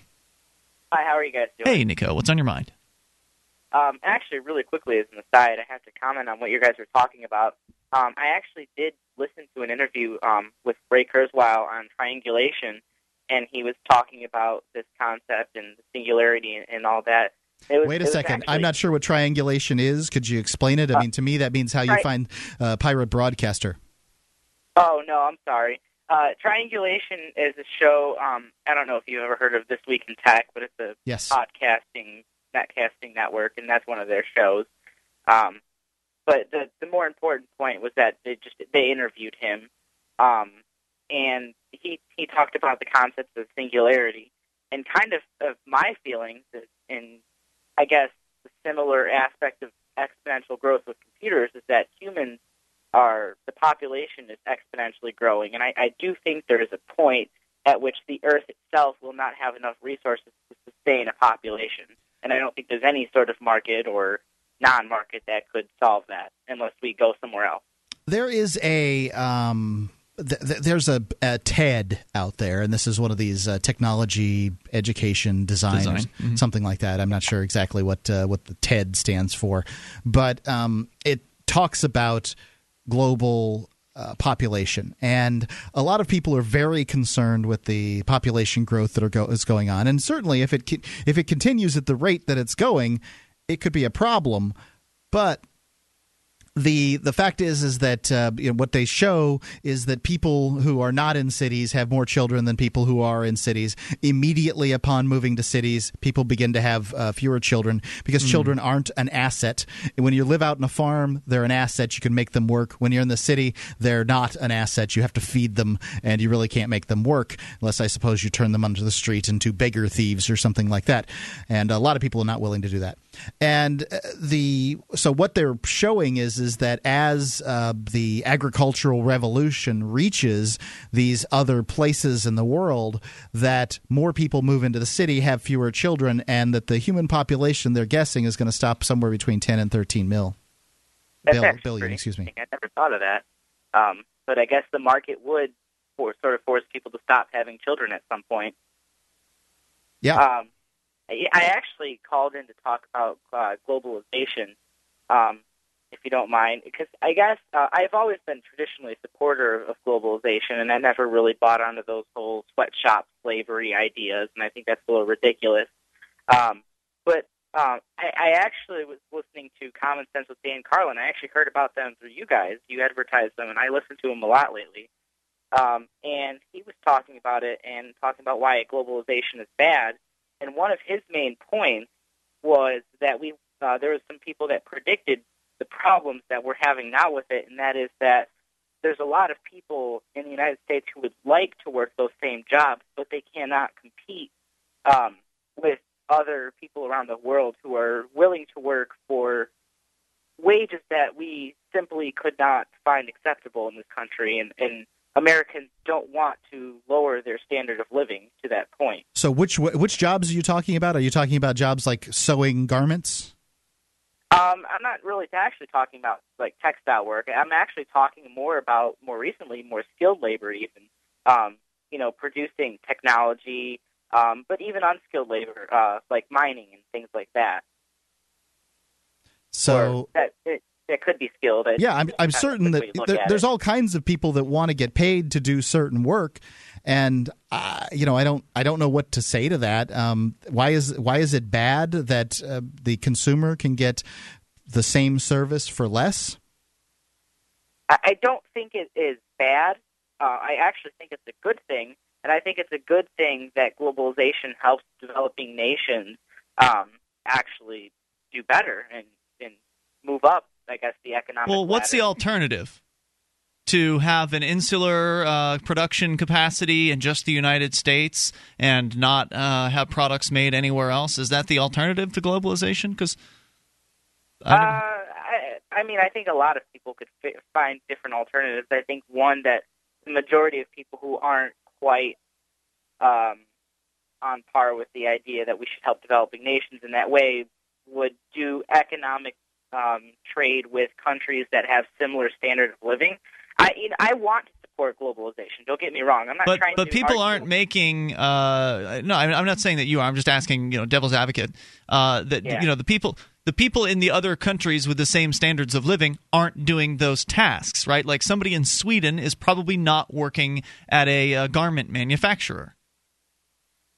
Yeah, but at the same time, there's a lot of factory work and things like that, and mining and other industries that Americans have done a lot more of in the past, and several companies have said we just cannot compete anymore. Well, we want to do business in America, but these countries are willing to do it for a lot less. And sure. If we don't move over there, and our competitors are moving there, we're gonna go bankrupt. It has happened. Absolutely. This has happened to companies, and there's lots of reasons why people don't like freedom. I think there's 7,000 federal employees that make more than governors of states do. And you can imagine if you go to those people and you take away their big, fat government paycheck and say you're going to have to go out, they're going to wail and moan about how freedom stinks.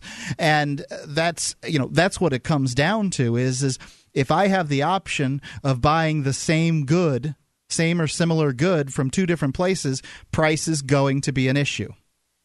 And if you don't like price being an issue, what are you going to do about it? Who are you going to point a gun at? Well, is really the question. The problem is, one of the problems, of course, and I'm sure I'm telling you something you already know, Nico, but for everybody else that may be hearing this conversation for the first time, the problem is the reason why a lot of companies move out of the U.S. is because of the regulatory burden. So we're right back to the conversation we were having about healthcare.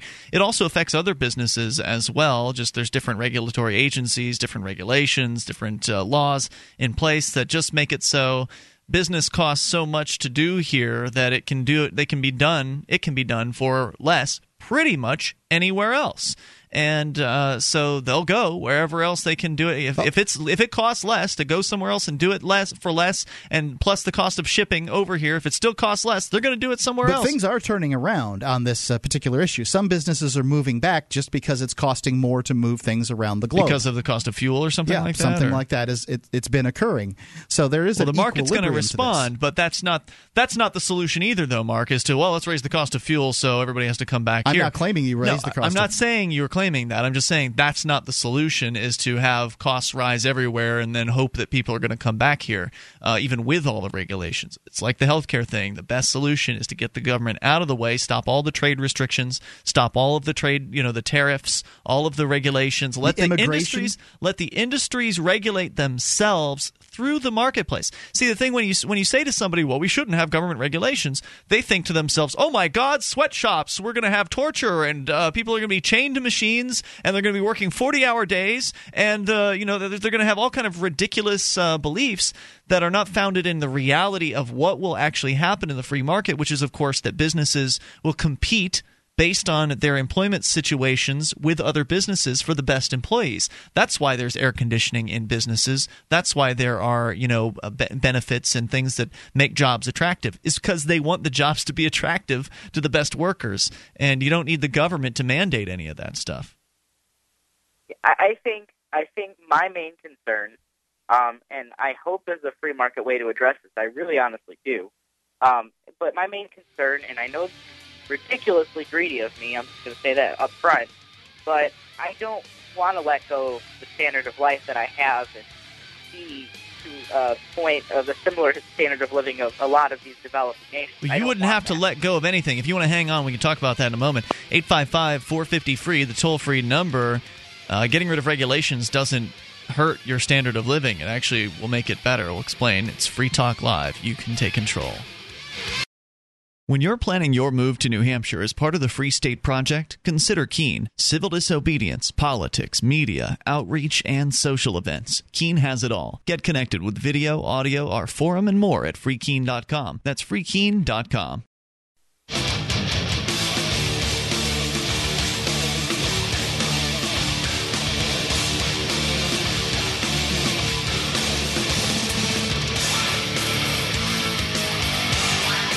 This is Free Talk Live. You can bring up anything you want here with you tonight. It's Ian. And Mark. 855-450-FREE. That is the SACL CAI toll-free line. And you can join us over at freetalklive.com and enjoy all the features that we give to you on the website. There are a number of them there for you. The Shrine of Female Listeners is one. And if you're a lady listener, you can get details on how to become part of the Shrine over at shrine.freetalklive.com. It is essentially a list of photographic entries of the ladies, many of them, who listen to this radio program and who have listened over the years.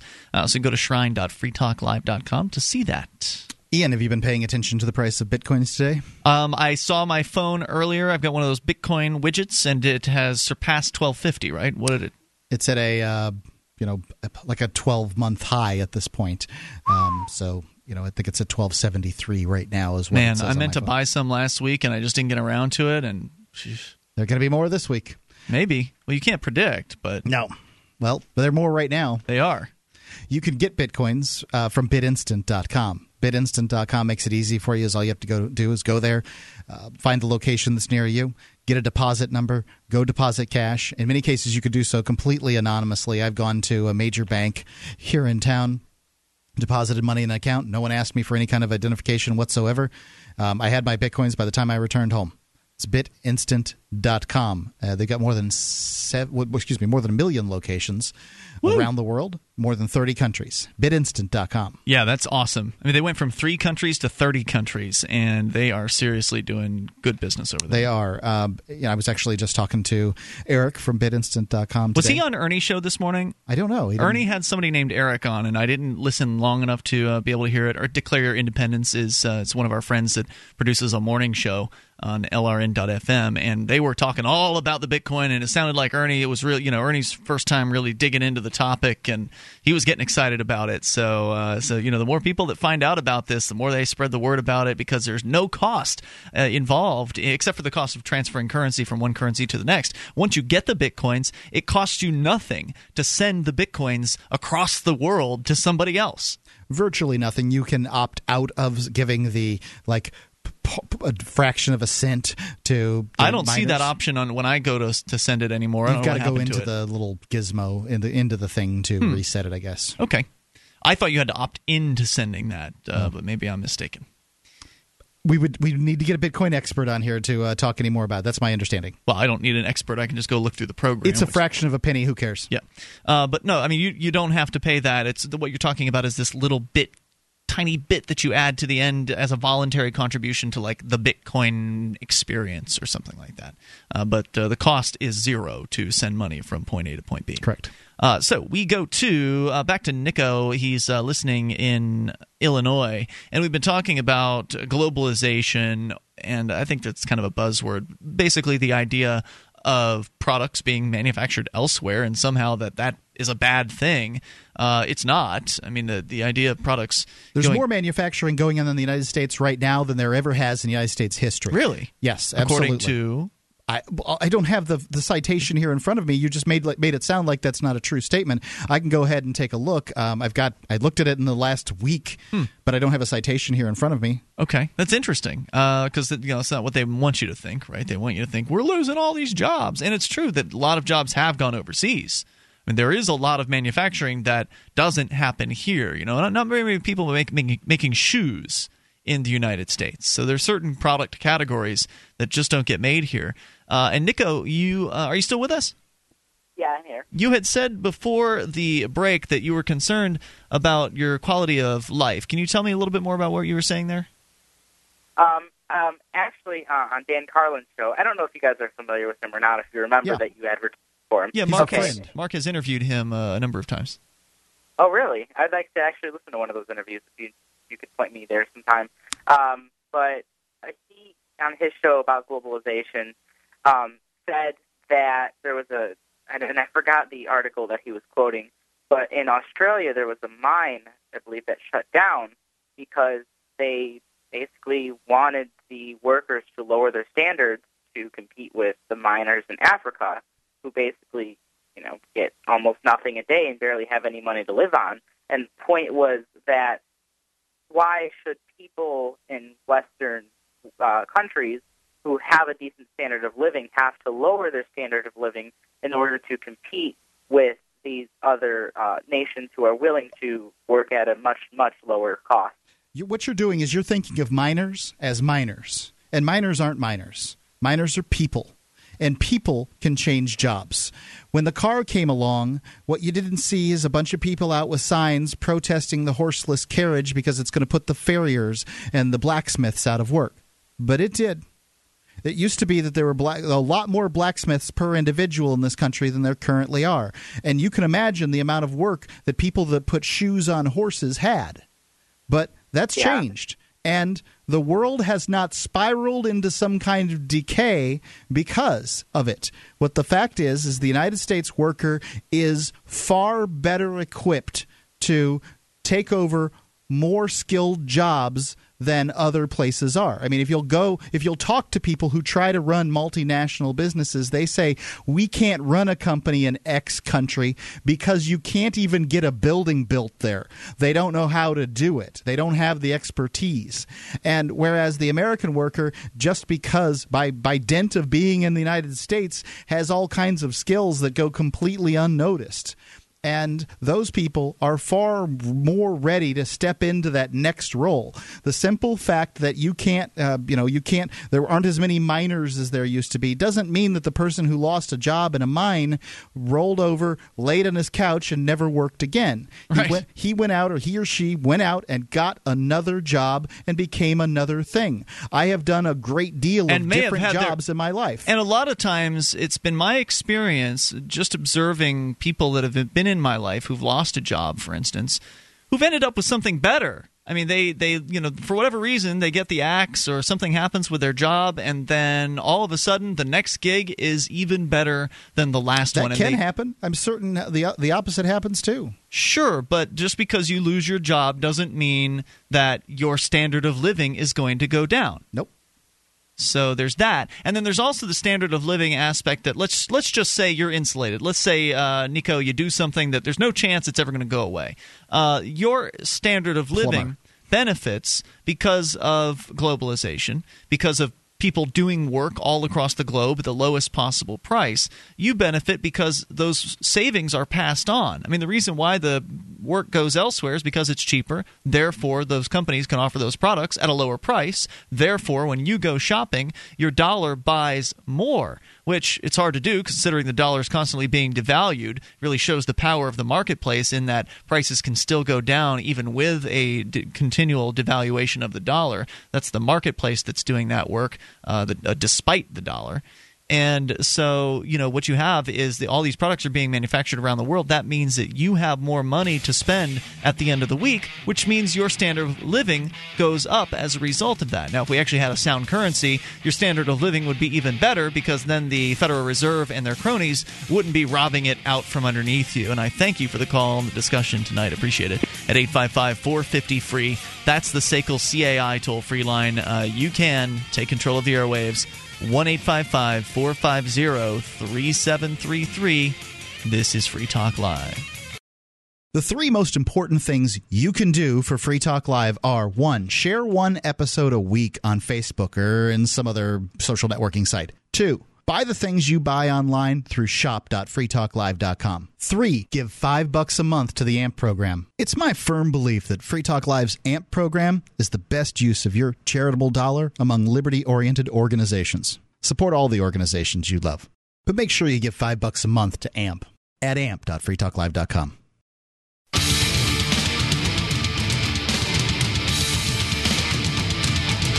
Free Talk Live. You are invited to take control of the airwaves toll-free at 855-450-FREE, the SACL CAI toll-free line, 1-855-450-3733. Join us online at freetalklive.com and enjoy the features on the site. Once again, freetalklive.com. Lots of stuff. We give it away. Those include our archives, which go way back to late 2006. You can go to freetalklive.com, grab the last 7 days' worth right at the top of the page, and then if you'd like more archives, there's a SoundCloud link on the left-hand side of the page under Listen and Share. You can click that and go back for years' worth, plus get Edgington Post episodes through our SoundCloud page as well. And it's all there over at freetalklive.com, and it's completely free. Also, if you're interested in Bitcoins, we were just talking about them in the last segment. If you're interested in Bitcoins and you've got some Bitcoins, you need to have some place to keep them. Certainly, you may download the wallet, but some people want to be able to keep them online. And blockchain.info makes it easy for you. It's an online Bitcoin wallet that also has apps for Android and jailbroken iPhones. They actually has apps for regular iPhone, too. It just has limited features. And it's got all kinds of fancy encryption techniques. They never even have access to your money. They don't know what you're sending or receiving or how much you have in your account or anything like that. But you can send and receive money to people. You can send money to people via their email or their Facebook pages or to anyone's cell phone number in just about any country around the world. And you can see that if you can send money to people's email, how this could be a world-changing technology. It's amazing what Bitcoins are going to do. I think that the most radical technology change that we've had since the Internet. You can go find out more about Bitcoins at weusecoins.org, and you can go get your free online wallet at blockchain.info. Okay, so there's one more aspect of this globalization discussion that wasn't really brought up in that discussion with Nico that I thought was important to address for anybody coming across this issue and listening to this. And somebody out there is probably saying to themselves, boy, you guys, you just don't care about the workers around the world. I mean, you just want to cut costs to the bone, and all you care about is your standard of living. You just don't care about those other people. They're making pennies. You don't understand that what it's like to live on pennies per day, Mark. You guys are spoiled. You're here in the United States. There's plenty of food around. You're getting paid very good paychecks in comparison to the rest of the world. And how dare you just advocate that people get paid next to nothing so you can have a cheap pair of shoes? I'm reasonably certain I do care about people's standard of living because I donate money in the form of microloans through kiva.org. I'm pretty sure I care about other people around the world. Now, let me defend my economics. If people don't work for pennies an hour or whatever it is, and you pick your country, I don't know which country they're making shoes in this year. Maybe it's China, maybe it's Bangladesh. I have no idea. You pick your country, you pick your wage. Let's say there are people working for a dime an hour in China right now making Nikes in conditions that really, really stink. Now, why are they working for dimes an hour in conditions that really, really stink in China? Because they could always work on the family farm and do subsistence dirt farming, right? That's what's been going on all along in China. There's plenty of land in China. They can continue to do that. Why don't they do it? Because dirt farming, subsistence farming stinks. And working for a dime an hour is better than doing that work, in their opinion. So they're actually getting an upgrade in their lifestyle. The fact is that in the past, 100 years ago, Americans were sacrificing so that their children could have a better life, and that's what those people are doing. They're having the best life they can and going to provide the best life they can to their children. And frankly, that's what everybody who's listening to my voice is doing too. Yes, we enjoy a great standard of living here in the United States, and yes, we're going about our lives in a way that's enjoyable for a lot of us, but you're also hopefully putting money away for your kids so that they have a better lifestyle too. If not, you should take a lesson from the person working from a dime an hour in the sweatshop in China, because that's what they're doing. So all it is it's a step up. And they have to go through it. There's no way to short-circuit it. It'd be great to press a button tomorrow morning and set the whole world at the same, economic strata, and have everybody, have all these countries have already passed through the Industrial Revolution, and go through the same processes that the folks in this country went through years prior.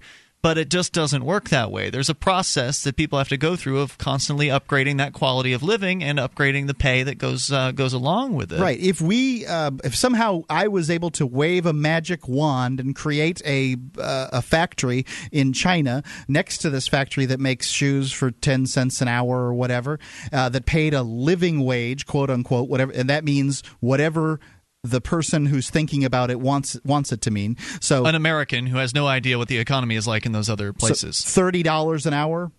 Plus benefits, plus air conditioning, and all the other, potty breaks, and Can you imagine what those iPods would cost if those workers were getting $30? Well, I can tell you, a lot of Americans wouldn't have iPods. Yeah. So that would then, at that point, there would be fewer workers at the factory because they would need to manufacture fewer iPods. Yep. But the people who advocate this stuff don't understand economics. Right. Math doesn't bother them because they don't think about it. No, all they think about is how they would feel if they were getting paid 30 cents. Right. It's all about how do you feel. And I'll tell you, how do you feel about how Americans were treated in factories 120 years ago? Those people wanted desperately to provide a better life for their families, and all you're going to do is take it away from them with all these mandates. It's true. Whatever you can't they legislate might be. This. All you can do is take it away. I mean, the fact is, there's nobody in North Korea that's working in a sweatshop to build iPods. But they have the worst standard of living in the world. That's right. They can't get those jobs because those companies aren't allowed to open up there. There's nothing even resembling a marketplace that has any level of openness. And in China now they have the ability to have more business, and they've been constantly upgrading in China for the last several decades. The product quality is much more. There's much greater variety in the product quality that's available out of China. China was known for a bunch of junk many years ago, and now you can get some pretty good product out of there, depending on the segment and all that. If you were able to create this factory with $30 an hour, it wouldn't be the dirt farmers that would staff it. It would be the people that had the people that had the influence in China. Elites, right? Sure. They would be running off to make shoes in your factory. You still wouldn't be helping the poor guy. You're never going to be able to help the poor guy by mandating price controls and things like that. It just doesn't make any sense. And I'd like if to go you think on it does make further. sense. Offer, see what it would cost to run a burger joint at $30 an hour here in this country. Yeah, why What not would the offer a burgers living cost? wage? Go ahead and open your own burger joint with $30 an hour and compete.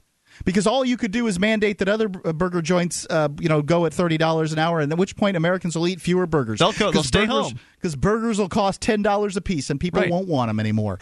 Yep. Yay, you've destroyed the burger industry. Fat lot of good you did. In Haiti, they used to have skilled labor in creating baseballs. That's where they created the baseballs. The world was Haiti. Then I guess it was Papa Doc goes in, gets into power in some way, decides to nationalize the baseball making industry because it's profitable. And these companies, they don't feel safe there anymore, and they move. Now, consider, it's skilled labor to create a baseball. Yep. I couldn't create a baseball today. Somebody would have to teach me to do that. It costs money to pick up and move your factory. If you've ever moved a house, consider what it's like to move a business. It's 100 times, 1,000 times, 10,000 times harder to move your factory than it is to move your home. Oh, yeah. And they do it, though. They picked up and they moved it, to other locations because it was worth it to them to do it. They couldn't trust the environment. Take a look at what's happening in Venezuela as Hugo Chavez just threatens to nationalize things. This puts people's jobs on poor footing. The fact is, the marketplace is truly driven by fear, and that's what it comes down to. When you scare businesses, they're not going to do business in your country, and that's what nationalizing is essentially what people are talking about when they say, "Well, people need to get paid a living wage in foreign countries." And that's what you're talking about is nationalization, because you must act as God. I don't know if I like the statement the marketplace is driven by fear. I'm not afraid when I do my business in the marketplace. I want to please my customers, and then I know that good things will come. Markets, I don't know what other terms to use. Okay, 855-450-FREE. That's the SACL CAI toll-free line. You can share your thoughts here in moments. Free Talk Live.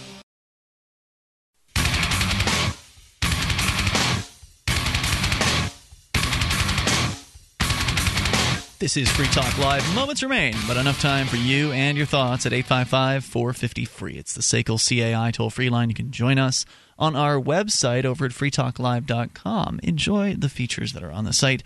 We give them to you, and if you like this program and you want to help support Free Talk Live, you can do that by going to promote.freetalklive.com. Promote.freetalklive.com. Different tools are available there for you to spread the idea about this show and get Free Talk Live to more ears, including a free bumper sticker. You can get instructions on how to get one at promote.freetalklive.com. Now, Mark, you made a statement that I agreed with everything that you said up until you made this one statement about the marketplace, and the statement was that the marketplace is driven by fear. And I don't know if I agree with that, because when I do business, I'm not doing it because of fear. I'm doing it because I love it, and I want to give my customers and the people, and my customers are myriad. They are the listeners of the show. They are the people that contribute to the show. They are the advertisers on the show. They are the radio stations that carry the show. So I want to give my customers what they want, and I know that in return, they'll give me what I want, because that's how this wonderful world tends to work. I love that concept, and I really think it's great. And when the marketplace works that way, I think it's at its best. However, why do you buy insurance? Because you have to in most places. Okay. No, but you do because you buy insurance because accidents happen, and it helps cover those costs so your family isn't completely devastated. Sure, accidents happen, but you don't know how often they happen, and you don't know when they don't happen that often. Right, and also if you were to put the money otherwise away, they'd be called regularities, not accidents. If you were to put the money away that you had the money that you pay on insurance premiums away for the rainy day, then the chances are good that you'd be able to pay off whatever the accident was that occurred, right? That's possible if you have the discipline to do that saving. Sure. So a lot of insurance sales is really about, and for instance, the sales. Is it of about home fear? alarms. Oh yeah, there's a lot of products that are sold based on fear. And I'll tell you, selling on fear is how I was taught to sell in this business, and I don't do it anymore because I don't want to live that way. I don't want to bring the fear up in myself in order to pass it on to somebody else. I won't live that way. But I was taught to, hey, what happens if your competitor advertises on Oldies 108 or whatever the channel might be that I was taught on? What if they're advertising there and you're not? Now that's how you sell, and that's how you're taught to sell in a lot of cases. Fear is a great sales tool. And if you'll look at, for instance, the Bitcoin marketplace. I used this example during the break, and I think it's a great one. The Bitcoin marketplace is at this point a completely free market. Certainly it's affected by the regulated market out there, but it's largely free. When a man named Pirate at 40 was accused of scamming people out of 500,000 bitcoins. It was really more like 100,000 bitcoins, but that he claimed he was going to give 7% a week. So therefore, the big number, after they were sort of owed, quote unquote, their 7% a week, it would have come out to 500,000. But it was really more like 100,000 bitcoins. Once people heard that there was a scam that went on, then the Bitcoin marketplace had this plummet in price. Because a bunch of people were selling? Because people got scared. Mm-hmm. And they sold. And this is how it is when you look at exchanges and markets. Now, I'm not sure that the entire marketplace, the whole world of business, is driven on fear, but fear's a very big motivator. I'll acknowledge that. Until you realize that humans are really just. As long as you've taken back your statement. That... I didn't take back my statement. I'm clarifying it because I think that the marketplace that I was referring to was like the stock marketplace. Oh, because the market as a whole is giving people what they want, and it's giving them at a price they're willing to pay. Otherwise, they wouldn't. Right? Agreed. So mostly the marketplace is a very positive place with lots of choices. Sure, but until you figure in fear, you don't understand the purchasing habits of anybody. Until fear is in the equation, then you don't get... It does drive a lot of business, no doubt about it. You'd be surprised how much of your business it drives even when you're not thinking about it. I get you, man. Fear is a huge problem that I think that humans are struggling with in general and in a lot of different ways in their life. But what were you going to say about the humans at the fire? Oh, well, until you understand that humans are little primates sitting by the glow of the fire, looking out into the dark, wondering what's going to eat them next, you don't understand humans. I gotcha. So 855-450-FREE. Hey, the garden story that we mentioned at the very beginning of the show, something's happening in Toronto with a community garden being torn up by government bureaucrats. What is it? Well, this is from activistpost.com. It's a blog post, and it says, amid a growing food crisis, this morning workers in the city of Toronto were ordered by City of Toronto Parks Director Richard Ubbins that all live plants and food be removed from the People's Peas Garden in Queen's Park.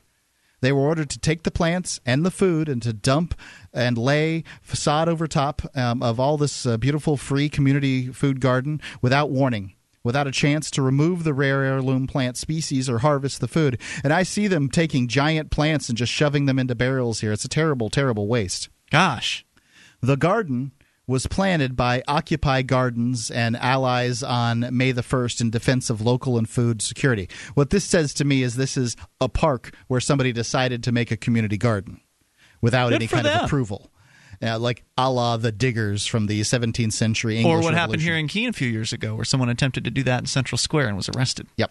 And while the garden had been growing undisturbed for nearly 5 months with the help of hundreds in the community. So this was going on for 5 months. They let them tend this garden, and then at harvest time, let me continue with the story here because this is better the way they say it. The city deliberately decided to have it removed on the eve of the Autumn Jam, a harvest party in celebration of sharing community and free local food, which was happening tomorrow, which is so they were going to have a party to harvest the food because it was ready to rock. And then the government came in the night before.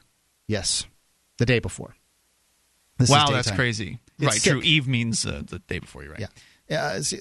I mean, it's nuts. I mean, you're talking. Was this the Toronto Star, Sun?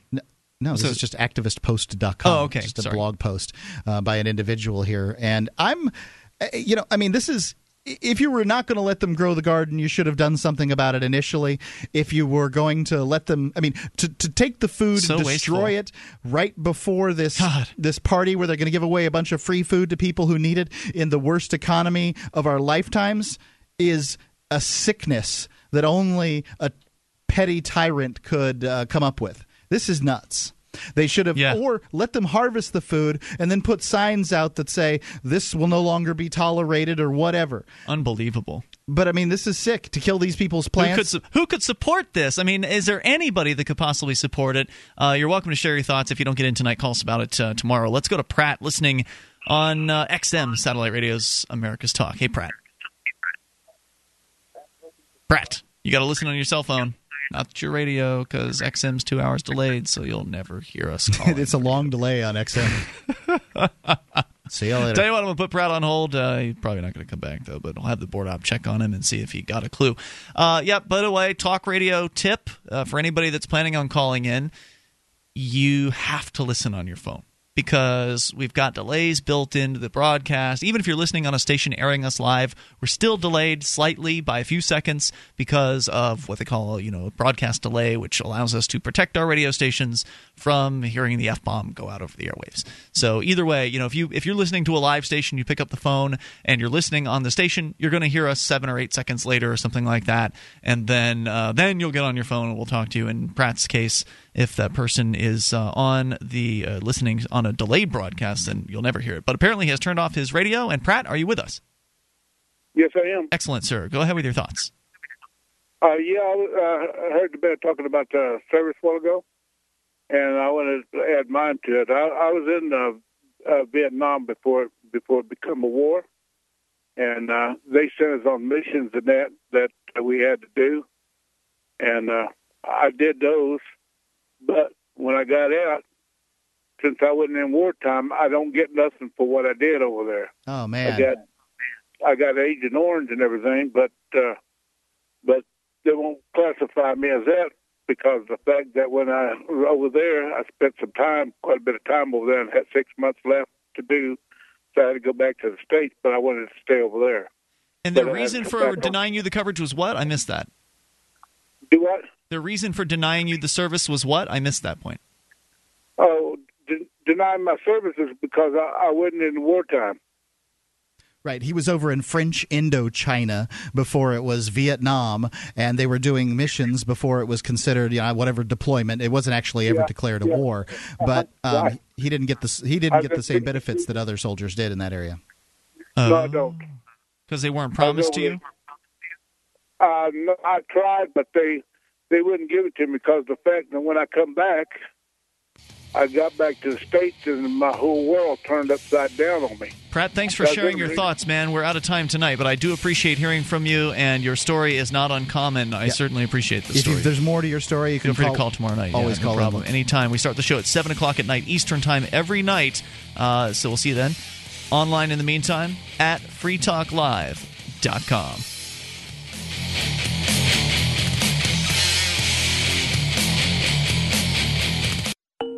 It's Change Your Words, Change Your Life, a daily minute program to help you understand the power of every word you speak. Here's New York Times bestselling author Joyce Meyer. You know, love sometimes must be tough in its choices and decisions about how to deal with people. For example, it is often harder to say no to your children than it would be to say yes. Yet you know that you must say no for their own good. If they persist in their request, you will have to be firm in your decision, and this usually means firm voice tones. However, being firm does not mean yelling in anger, making accusations, and recalling verbally everything that they have ever done wrong. Be direct, stay calm, firm, and decisive, but try not to let your emotions rule you. When we behave emotionally, we often lose the respect of the very people we are attempting to deal with. For Change Your Words, Change Your Life, I'm Joyce Meyer. For more information and insight on how you can change your words and change your life, please visit Joyce Meyer, spelled MEYER.org. The words we speak can affect our lives in positive and negative ways.